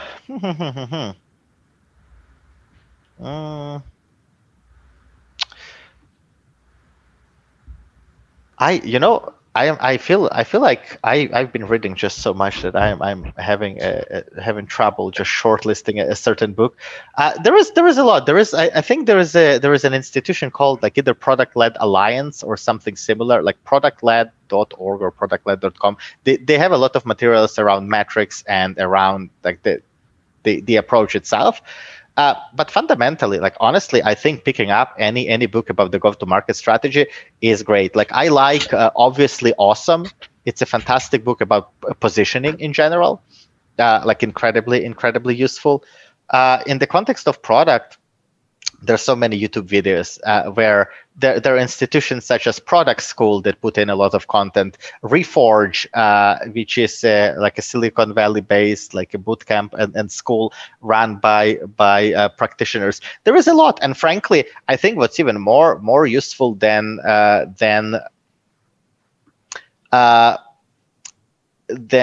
reading books is trying and seeing what works, and like being very methodical about it. Always be A/B testing.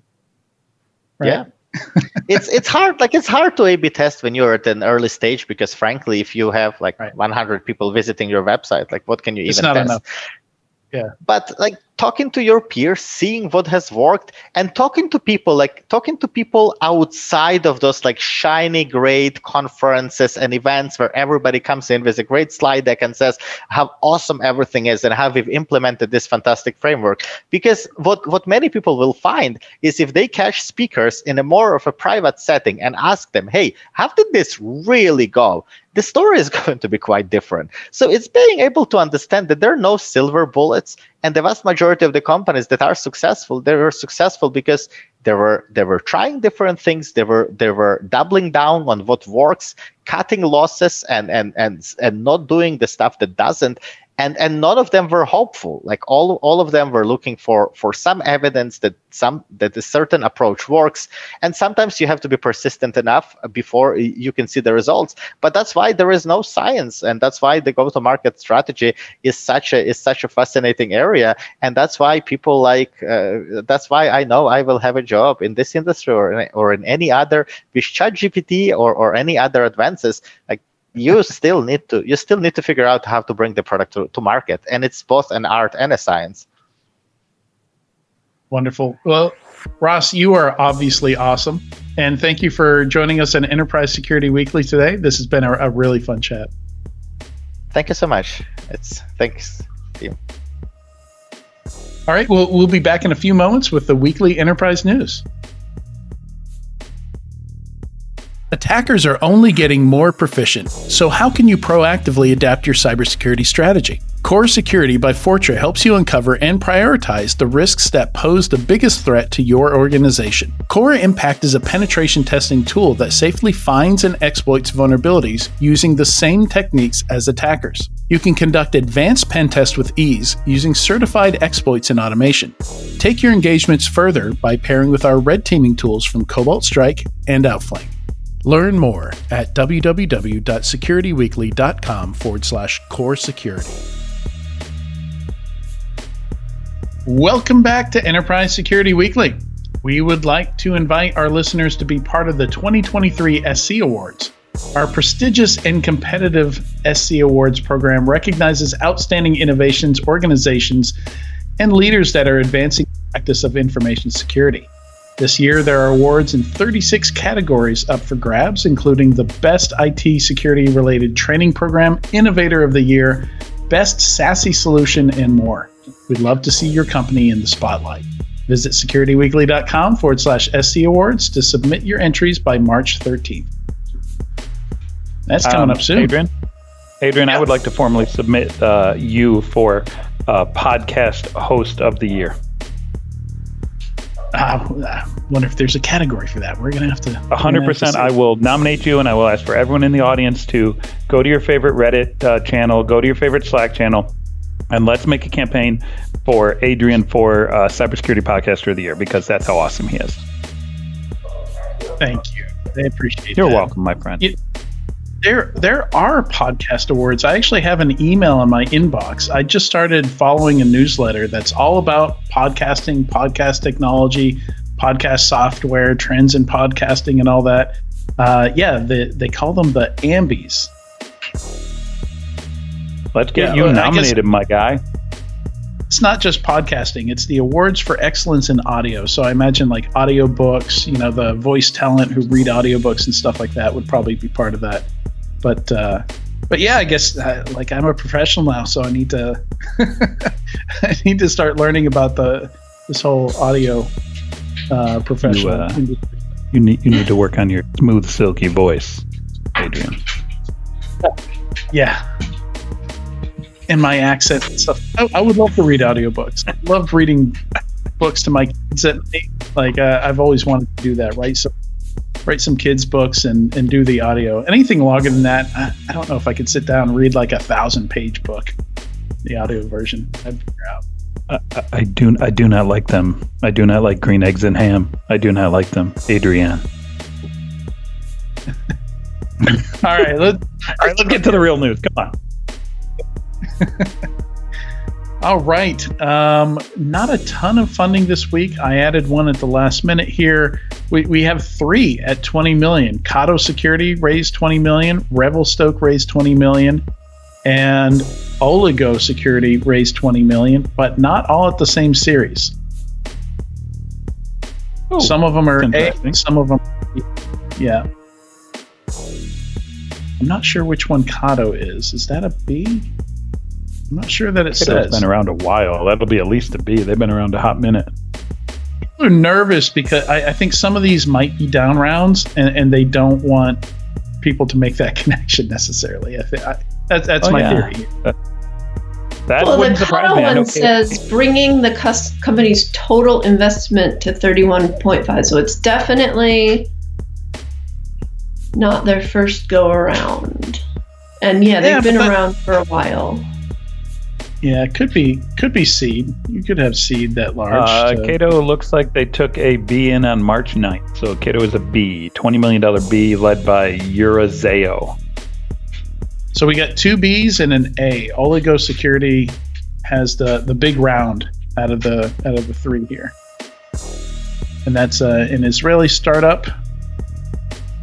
And looks like library level security. Speaking of SBOM and knowing what's going on with your libraries, it looks like the hotness right now. This whole AppSec reinvention, library level SBOM market. It's a super hot. Like I've probably seen at least 6 or 7 pitches in the last 3 months on that market alone, and all with a very, very similar storyline that's not very differentiated, and really is going to struggle to stand up against the rest of the AppSec.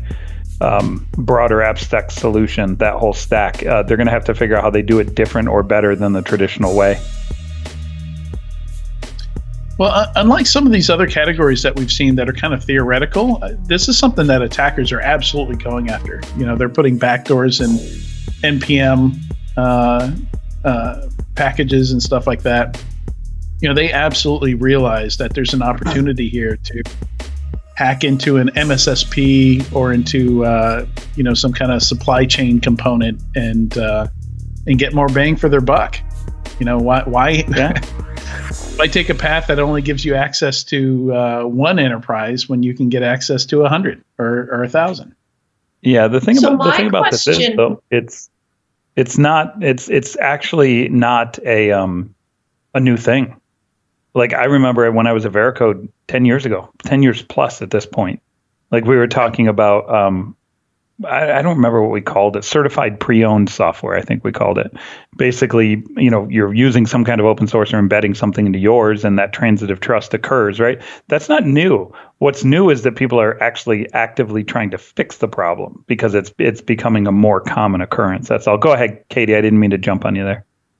No, this is actually a good follow-up to that too. My question here in this space is, this isn't new, and this is a capability that certain vendors have or could have had years ago. So who's going to be the winners here? These new companies coming in and taking advantage of a good opportunity, or the companies that have been around and been maybe a little negligent on this for a while, but who have the base for building this?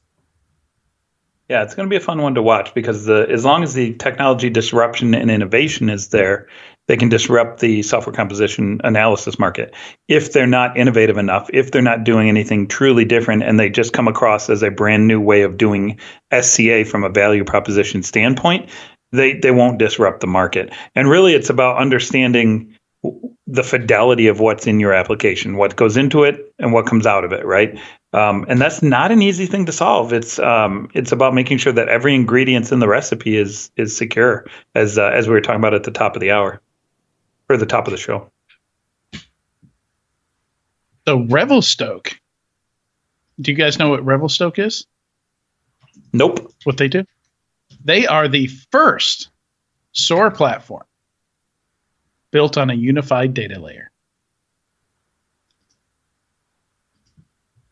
I don't know. Okay. Okay. The first SOAR platform built on a unified data layer. All right, well, good for them. That sounds amazing. Yeah, is that true? Apparently, they're saying it acts like a Rosetta Stone. I think they're saying that somehow they can avoid having to build parsers. They've built some kind of technology that allows them to integrate, because SOAR is only as good as your integrations, right? If this message, this alert pops up here, then go to this system here and do X. So yeah. I mean, clearly that's the pain point of any SIEM or SOAR. In fact, I remember Elastica, which was acquired by Blue Coat, which was acquired by Symantec, had some IP on this, built some technology where they were trying to automate the process of building new integrations. Where they were trying to, I don't know if they called it, if they used ML or AI or anything like that, but they would try to automatically scan a website, and figure out the structure of it. So not for a SOAR or a SIEM use case, they were a CASB, but because their CASBs would break anytime the website would break. If Salesforce made a change to where a button was, or how something's organized from a UX perspective, these reverse proxy CASBs would break. They're trying to build something to automate this. So maybe they're trying to do something like that. But I think that's a huge one there. Like, I'm sure you guys encounter it or did when you were at JupiterOne and at Axonius, because another business that's built on all the integrations, and you've got to justify the effort into building. You don't want to build an integration for one customer and only one customer ever uses it. Yeah. And I have a few different ideas around that topic of kind of this unified data lake connector kind of thing. But they're not, I mean, really what it is they're pulling together, just like anybody else, a bunch of integrations into your infrastructure, be it your security tooling or your infrastructure tooling, to the APIs of those systems, and pulling in the appropriate data and doing a correlation of, a higher level analyzed result that you can't get from any individual tool in isolation. That's what the play is. It's the same play JupiterOne has, same play Axonius has, same play. Literally, I can count dozens of vendors that are doing the same thing. They just all have a different view on what the value prop that comes out of it is, right? In this particular case, it's a SOAR. In other particular case, it's incident response platform. I've seen identity-based cybersecurity done via this way. It's the collection of lots of data. Now they're going to run into the same scale problem as everybody else, and that is those integrations take time and energy to maintain and develop and build up. But I think you've got a good point, Adrian, there, that kind of unified middleware might make a really good company at this stage. Well, honestly, that's what Tines is doing. They basically have a no-code integration builder. Looking at how you connect APIs with Tines. Like, you do need to know the API endpoints, and you need to input some information about those endpoints. And you're telling it, okay, put this there, connect these two different things, but you don't have to write any code to do it. You can, The harder part is the output format. So connecting up to the API and pulling the data is one thing, but what's the unified output format that is normalized so that it is a usable data format for anybody that wants to build on top of it? And I've got a few ideas on that too, but I don't want to get too deep into that. Go ahead, Katie. Were you trying to say something? No, I was just nodding along. I think I was saying before, one of the issues I take with this wording is, being the first, maybe the first in that space.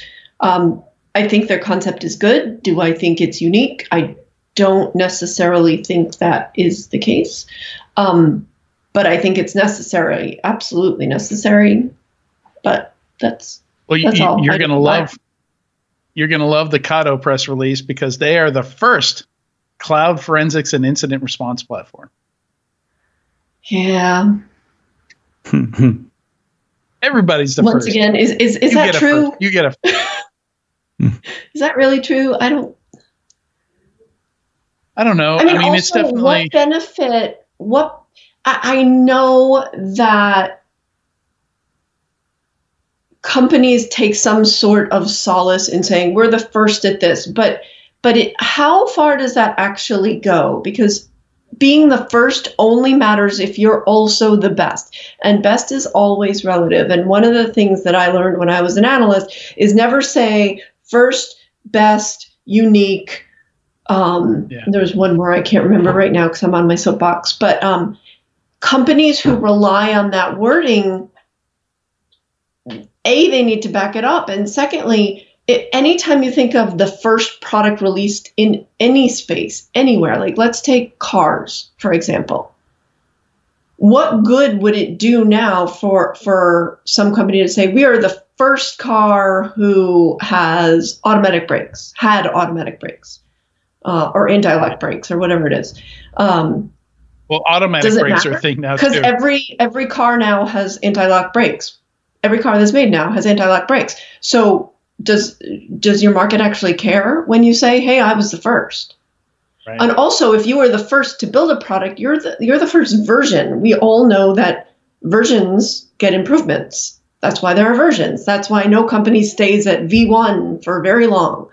So this first is really, I think it hurts companies more than it helps companies. And I also think when they say only, they're just pinning a target on their backs because it's really only a matter of time until somebody else does exactly what they do, maybe in a different way, but the output is the same.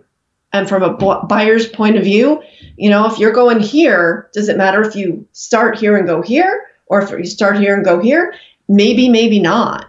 And so saying first, only, or best, that's, I just don't know if it helps you in your marketing.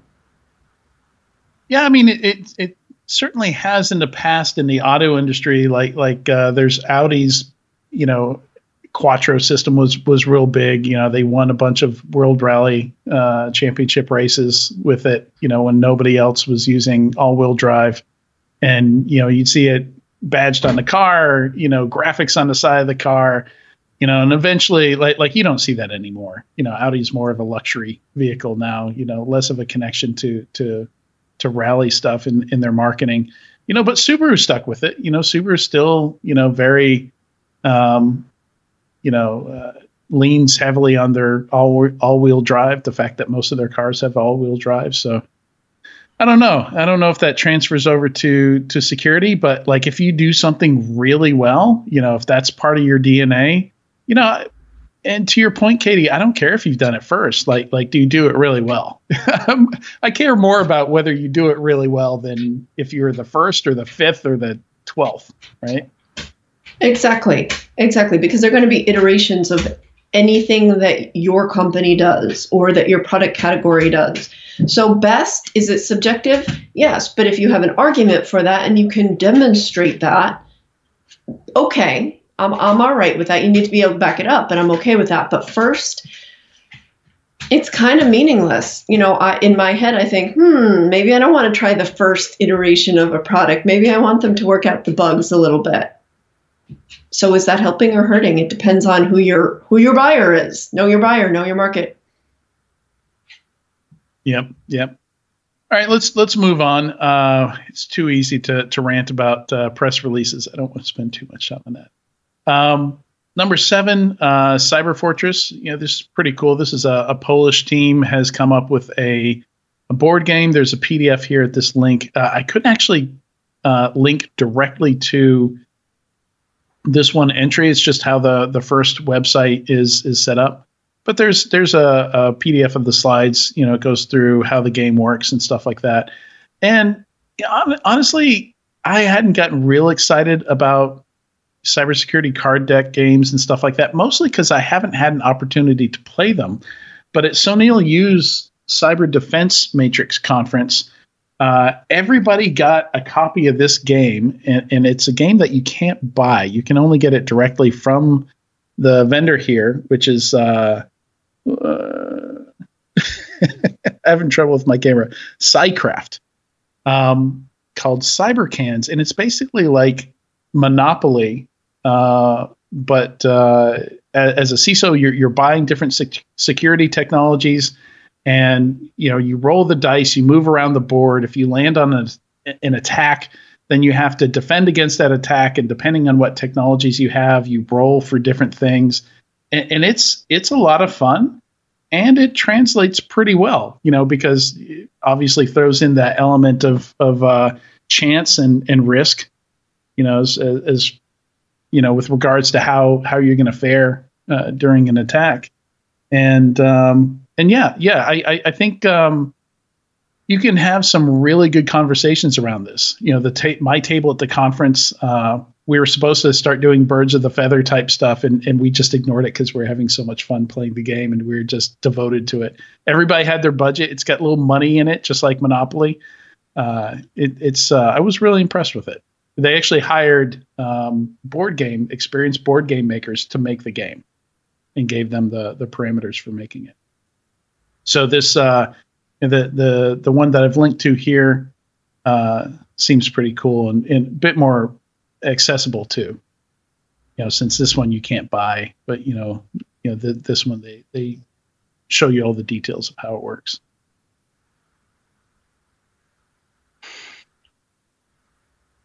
I don't know how excited you guys are to talk about the U.S. cybersecurity strategy. I'm about 2/3 of the way through the document, and for me, it's mostly highlighting stuff that's already going on. But I linked to a bunch of different articles here, different people's takes. People read it and took different things from it depending on their backgrounds. But I don't have a lot to say about it at this point, except it's a good update. And I think there's some really good stuff going on, especially between CISA and MITRE. I think there's a lot of good collaboration between public and private industry. Yeah, I'll be honest with you, Adrian. I struggled to stay awake in that tome of reading. It's just too dense, too long, too govy. It's just not my jam. There's a lot of back patting, self-congratulation in it, and there's.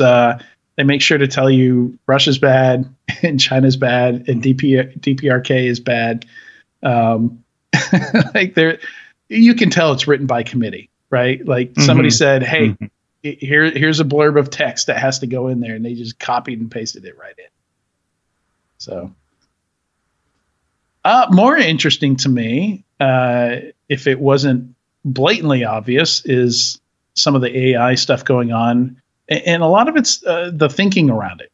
So, I've used ChatGPT a little bit, not enough that I can get what I really want out of it, even 10% of the time. Like I'm just, kind of struggling with how to work it at this point. But there's some really interesting essays out there. And honestly, Marc Andreessen has a couple essays out about it. The first big one that he released was why AI won't cause unemployment, which I don't even think needs to be said.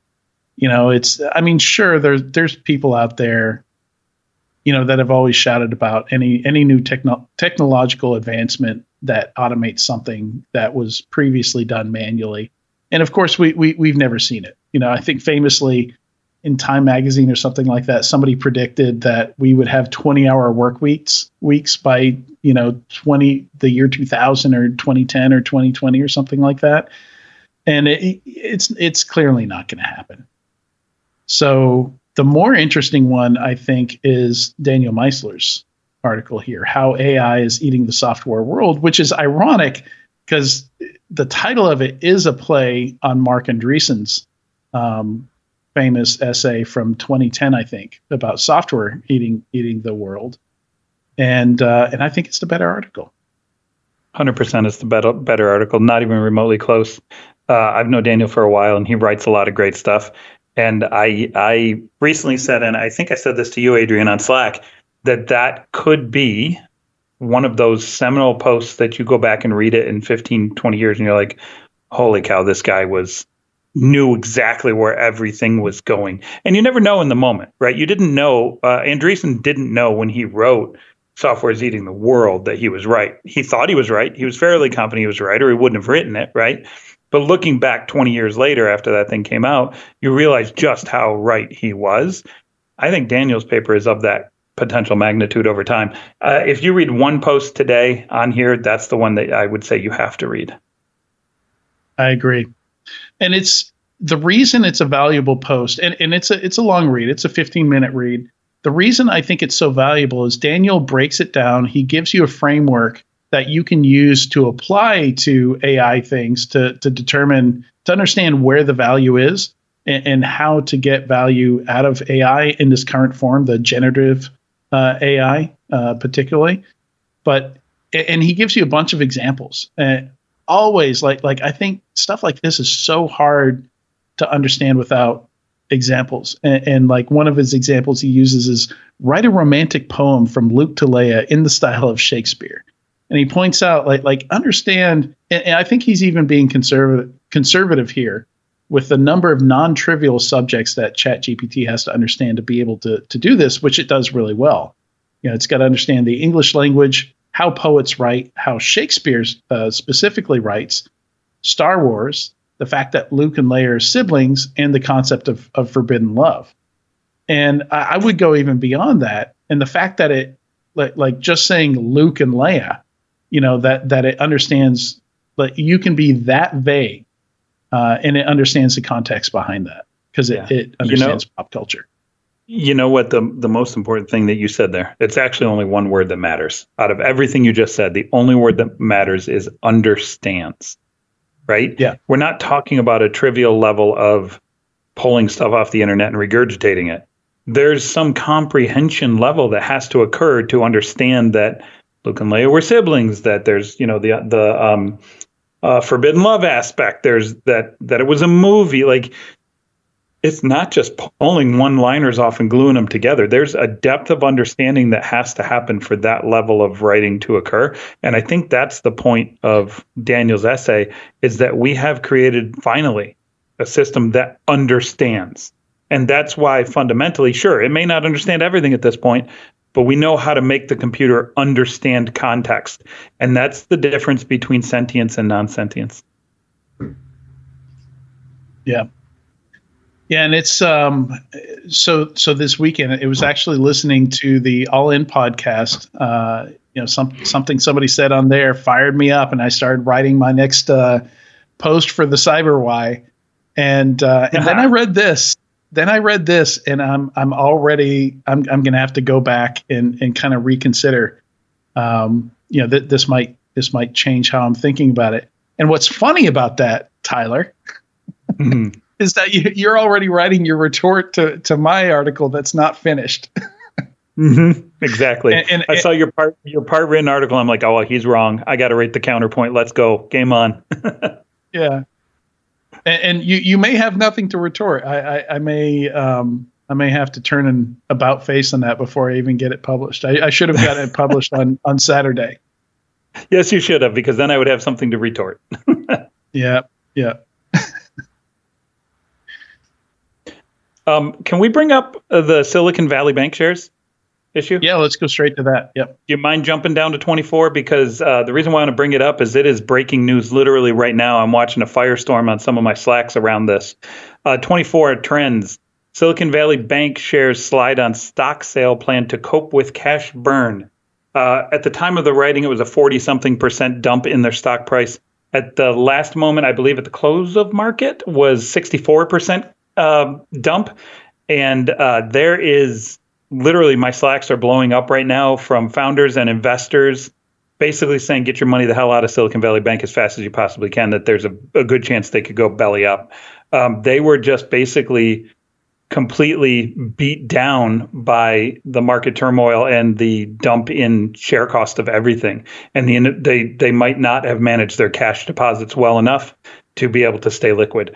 So if we have any founders, I don't know how true this is. I don't want to spin up a oh shit moment that doesn't really need to be done.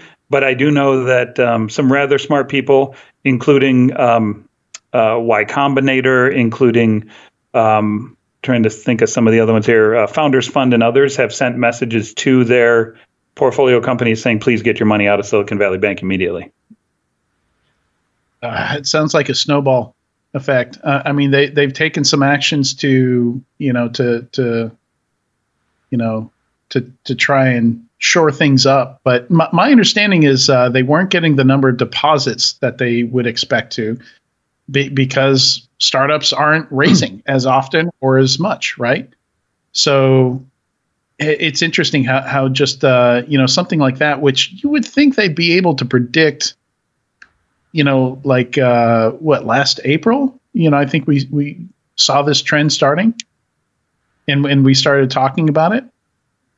I don't know. Yeah, it says that quickly. It says on this. I'm looking at a Wall Street Journal article here at the same time that just came out about an hour ago. That they're attempting to raise $2.25 billion right now to stay solvent, basically by selling new shares in an attempt to get enough capital in that they can remain solvent. Essentially, I mean, I don't know if this is the case, but generally banks work with a multiplier on cash. You deposit a dollar, they loan that out multiple times, right? And basically you get this multiplier effect. And that's how the banking system, and specifically currency system, works. And when there's a massive, they call it a bank run, when a bank run occurs and everybody wants their cash at the same time, banks can't get the cash fast enough, right? Because it's all been loaned out too many times over. And, generally you have to have a certain amount of reserve. That's why they have the Federal Reserve, all sorts of things to back up and play that in a safe way. I don't know, but it could be that Silicon Valley Bank is in a world of hurt with regards to having enough liquid capital if people start hitting that bank looking for funding. And that's why they're raising $2.25 billion right now by selling a mix of common and preferred stock. They announced late Wednesday that it will book a $1.8 billion after-tax loss on sales of investments and seek to raise $2.25 billion ASAP. So I've heard counter stories, all these, investors and folks telling the portfolio companies to get their money out of the bank. And then there's news articles online from Silicon Valley Bank representatives going, "Don't worry, we're fine. It's not an issue." So who knows? Who knows? We've heard real. That. Yeah. Who knows? Anybody remember 2008? Yeah, exactly. Heard that before. Oh boy. But literally breaking news at the close of market today. Silicon Valley Bank CEO tells VC clients to, quote, stay calm. That was 2 hours ago. Yeah, that's not having to say that out loud, I think makes it worse almost. Yeah, he also said calls started coming and they started a panic. There is ample liquidity to support our clients with one exception. If everyone is telling each other that SVB is in trouble, that could change. And that's exactly what's happening. Right, but that's how banks are designed. Like it's like when the snow comes, like there's more than enough milk and bread for everybody. But if everybody panics and goes and buys 2 months worth of milk and bread, then that no longer becomes true. Yeah. Well, and it's kind of a self-fulfilling prophecy when Silicon Valley Bank CEO tells everybody, hey, stay calm. As long as you don't go tell everybody to withdraw their cash, we'll be just fine. Immediately everybody's like, I need to withdraw my cash. And I need to tell everybody else I know to withdraw because clearly that's a problem. And that starts the bank run. Yeah. Nobody wants to be the last one in line when the money runs out or the next one in line. Yeah. All right. Let's see. Where else can we go here? So I've got a bunch of stuff here on AI news, and the reason for this is there's so much news about what's going on that actually it's story number 15 here. What OpenAI's API announcement means for makers. Things are moving fast here. And I think for people in security or people really in any tech industry need to know is kind of a higher level view of, okay, what's going on here? Like everybody's talking about ChatGPT. Before that, everybody was talking about DALL-E, but maybe you haven't heard of the other things that OpenAI is doing as well and some of these other AI companies and stuff that's coming out. Because they also have Whisper, which is a model that can convert audio into text. So there's like 7 different products that they have here. And it's important to understand everything that's going on there because this is stuff that's you're going to be running into at some point, or maybe somebody's going to be asking you about, how can we leverage this to make the SOC more efficient or something like that in 2 months from now or maybe 2 years from now. It seems like everything's moving really fast. definitely not 2 years from now. It's absolutely an order of months before we start to see like some of those automation components come into play for cyber. I think the key thing here is like, okay, this stuff all came out last November or something, and it's people are realizing quickly that there's significant value in using some of this stuff, right? I believe it was this week. It could have been last week that they opened up.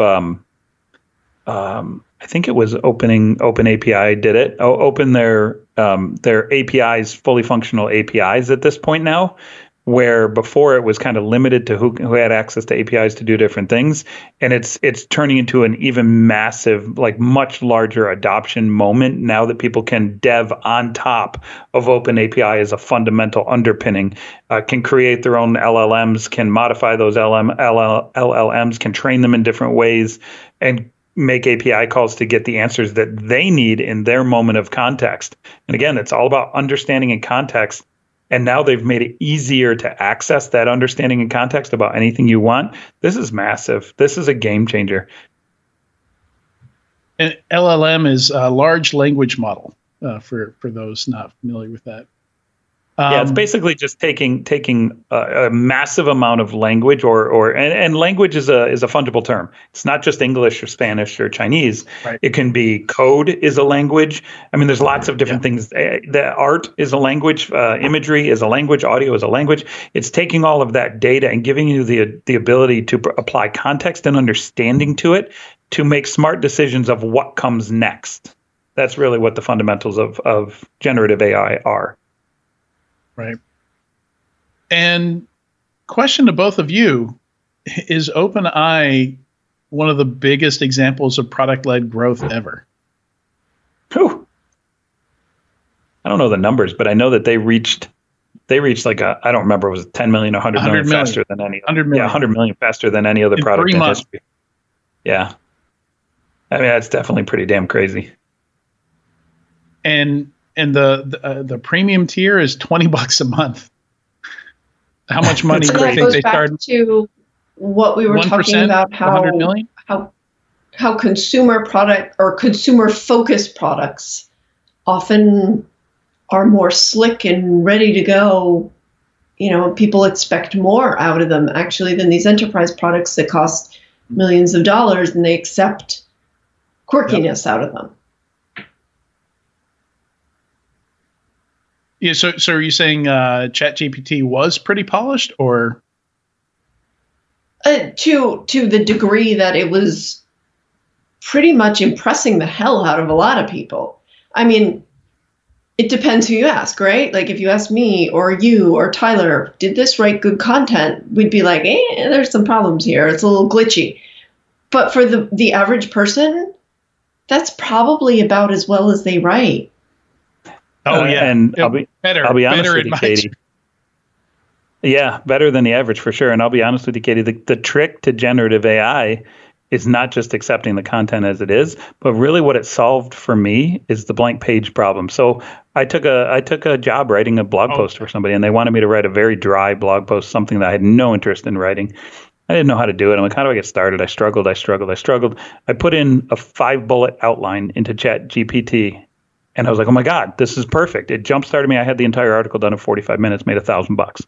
So, you know, the interesting thing about that is if you prompt it right, it gives you exactly what you need to create fantastic content. Yeah. Yeah. And like I said, for the average person, they looked at this and went, hallelujah, I never have to write anything again. Right. So, yeah. From that point of view, pretty polished. And it does, you know, to the previous couple of comments, it does learn pretty well. So would this be acceptable in all scenarios? No, of course not. But it was rolled out without a huge number of glaring glitches for the vast majority of its potential user base. Yeah.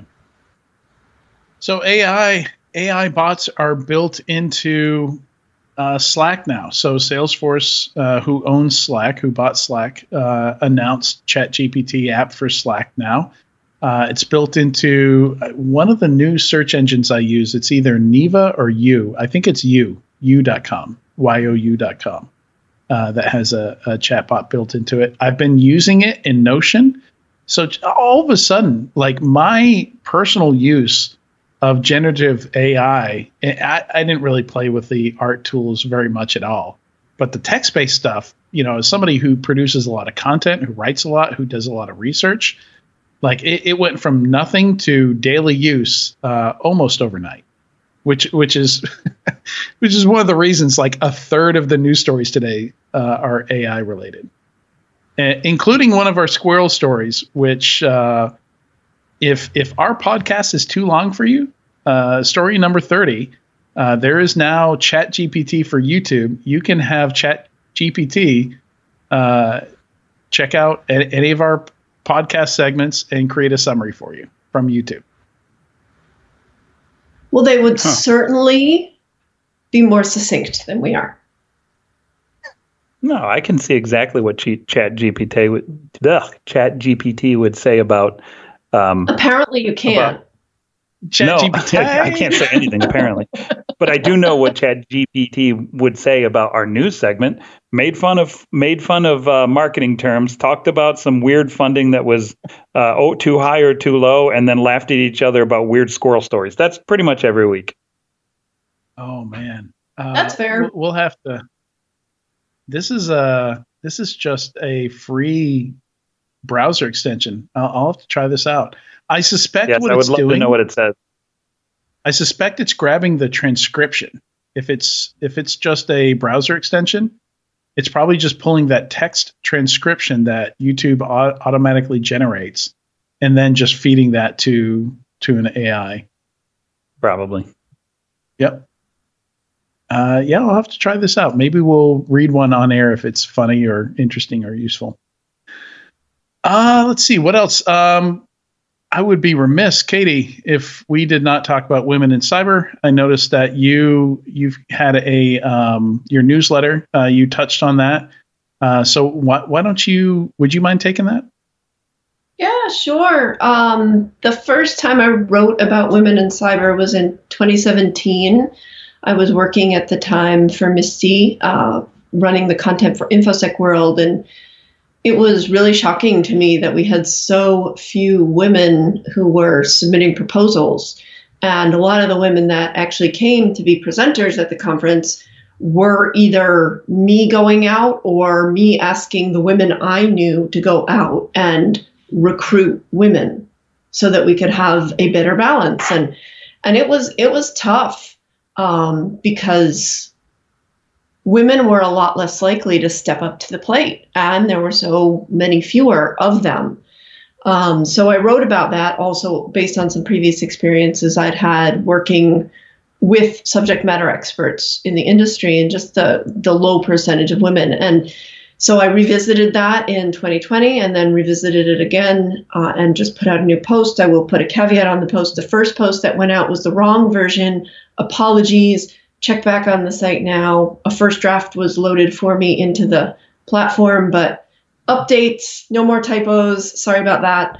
But the new post, I talked to two women, Ellison Ann Williams from InVeil, and then Inka, who was just on the podcast. I don't know if it was last week or 2 weeks ago, but I reached out to her because I thought she was fascinating. And so, based on some of my research and based on their experiences in the industry, this is just, it was for International Women's Day and Women's History Month, just tapping into their experiences and what we can do as an industry, because, it's certainly not just women that are underrepresented in security, but if you look from, 2009 to now, it looks like we've really grown our numbers. But if you look at the statistics from my last post, 2020 to now, we haven't grown the number of women in security to a statistically relevant point. It's by like 1 or 2 percentage points if you aggregate all of the data about the percentage of women in security, depending on which source you cite. And it hovers between like 24 and 26%, again, depending on the source. But if you look worldwide, women in the workforce represent 40%. 47%. Did I say that? 47%. So we're only at, let's say, an average of 25%. So you're almost half that, and that just doesn't make sense to me. If you look in the US, we're a little above 50%. Women represent 52-ish% of the population. So there's still a ton of work to be done. There's also a ton of work to be done in other underrepresented populations in security, as well as other industries too. But for International Women's Day, just wanted to talk to two amazingly impressive women. And so go read their stories. And where can they read those? Sorry. Substack, The Reformed Analyst. There you go. That is Katie's Substack, The Reformed Analyst. And we have a story here. Let's see, it's number 25. Richard Stinnen, who has this amazing database of vendors and products in cybersecurity for Women's Month, for International Women's Month. He pulled some stats here, and for International Women's Day on March 8th, which was yesterday. The stats on 3,309 cybersecurity vendors, only 72 have female CEOs. That's 2.1%, which I always like taking stats like that and giving them some context. And so Fortune 500 is 4.2% women. So it's roughly, or not roughly, exactly half of what we see in the Fortune 500. So there are some significant. When I did my last post, Adrian, in 2020, I used the database of the company I was working for at the time, and that came up with about 5%. And I knew at the time that data wasn't necessarily accurate. Richard Stinnen's database is much bigger and much more thorough, but based on the information I was allowed to use, it was 5%. So this is shoring that up and makes it even more kind of stunning to see how lacking the industry is in terms of diversity and inclusion. Yeah. Yeah, it would be great to see some funds that are. I'm sure there's got to be some funds that are dedicated to addressing this particular issue. Tyler, I don't know if I hate to put you on the spot, but yeah, I want to say I've seen those. Yeah. Yeah, I don't know them off the top of my head. I know Chensi Wang runs a fund that I believe does a fairly significant. Her fund is women run. I don't believe it requires women founders, but there are absolutely, and I could be wrong about that. You should look it up. But there's a number of funds out there that are specifically geared towards minorities, female, people of color, all sorts of different fund structures, and many of them are investing in cyber. So I think this is something that we recognize is a problem in the VC industry, and we're trying to get more diverse as much as we possibly can. But it is a hard thing to solve, and it just doesn't solve overnight. It's not like we can just snap our fingers and fix the problem. No, and that's the reason to talk about it. And it's not just a woman problem; it's a whole industry problem. I know I've done a little bit of digging into this, and there are a couple of firms that I know offhand, like the Female Founders Fund, Rethink Impact is one of them. There's another one called Valor Ventures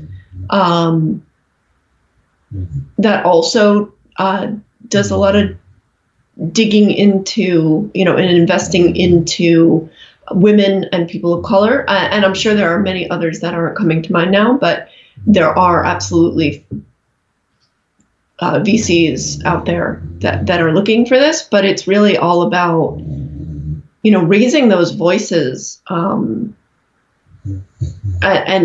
just highlighting, really good work by these people and showing that you don't have to be a certain stereotype to be in any industry. It doesn't matter who you are. If you have an interest, there's always room for you, especially in an industry like ours that needs creativity. Hear, hear. Seconded. All right. And I think we like to end on a non sequitur, something kind of funny. And I think that's got to be story number 27 here. We have 5 squirrel stories because I've been really distracted this last week. So I've had a lot of squirrels running around in my attic. And 28 is pretty funny. 28, I'll just briefly mention, like, imagine Clubhouse, but somebody just randomly calls you and talks to you for 5 minutes on the phone. That's what the Anyone app is. It's a 5-minute phone call with a stranger. So this will never take off. Yeah, nobody wants to talk on the phone. Exactly. This will never take off because if you talk to everyone that's of the age that would use it, they don't call each other anyways. They don't even FaceTime each other. They just use Snapchat or slide into my DMs or whatever goofy thing the millennials are using these days anyways. And yeah, this, if it does take off, it will rapidly devolve into pick up the phone and somebody insults you for 5 minutes and then they hang up on you. Yeah, Tyler, I just have to point out that if you're using the phrase whatever they use these days, meaning whatever these kids these days use, you are officially old. Katie, get off my lawn. Just get off my lawn. What was the day today? It was get over it. Get over it. Yeah. Exactly. Hey, Tyler, get over it. You're old. Yeah, I'm over it. What can I say? But you woke up my snoring dog too, so.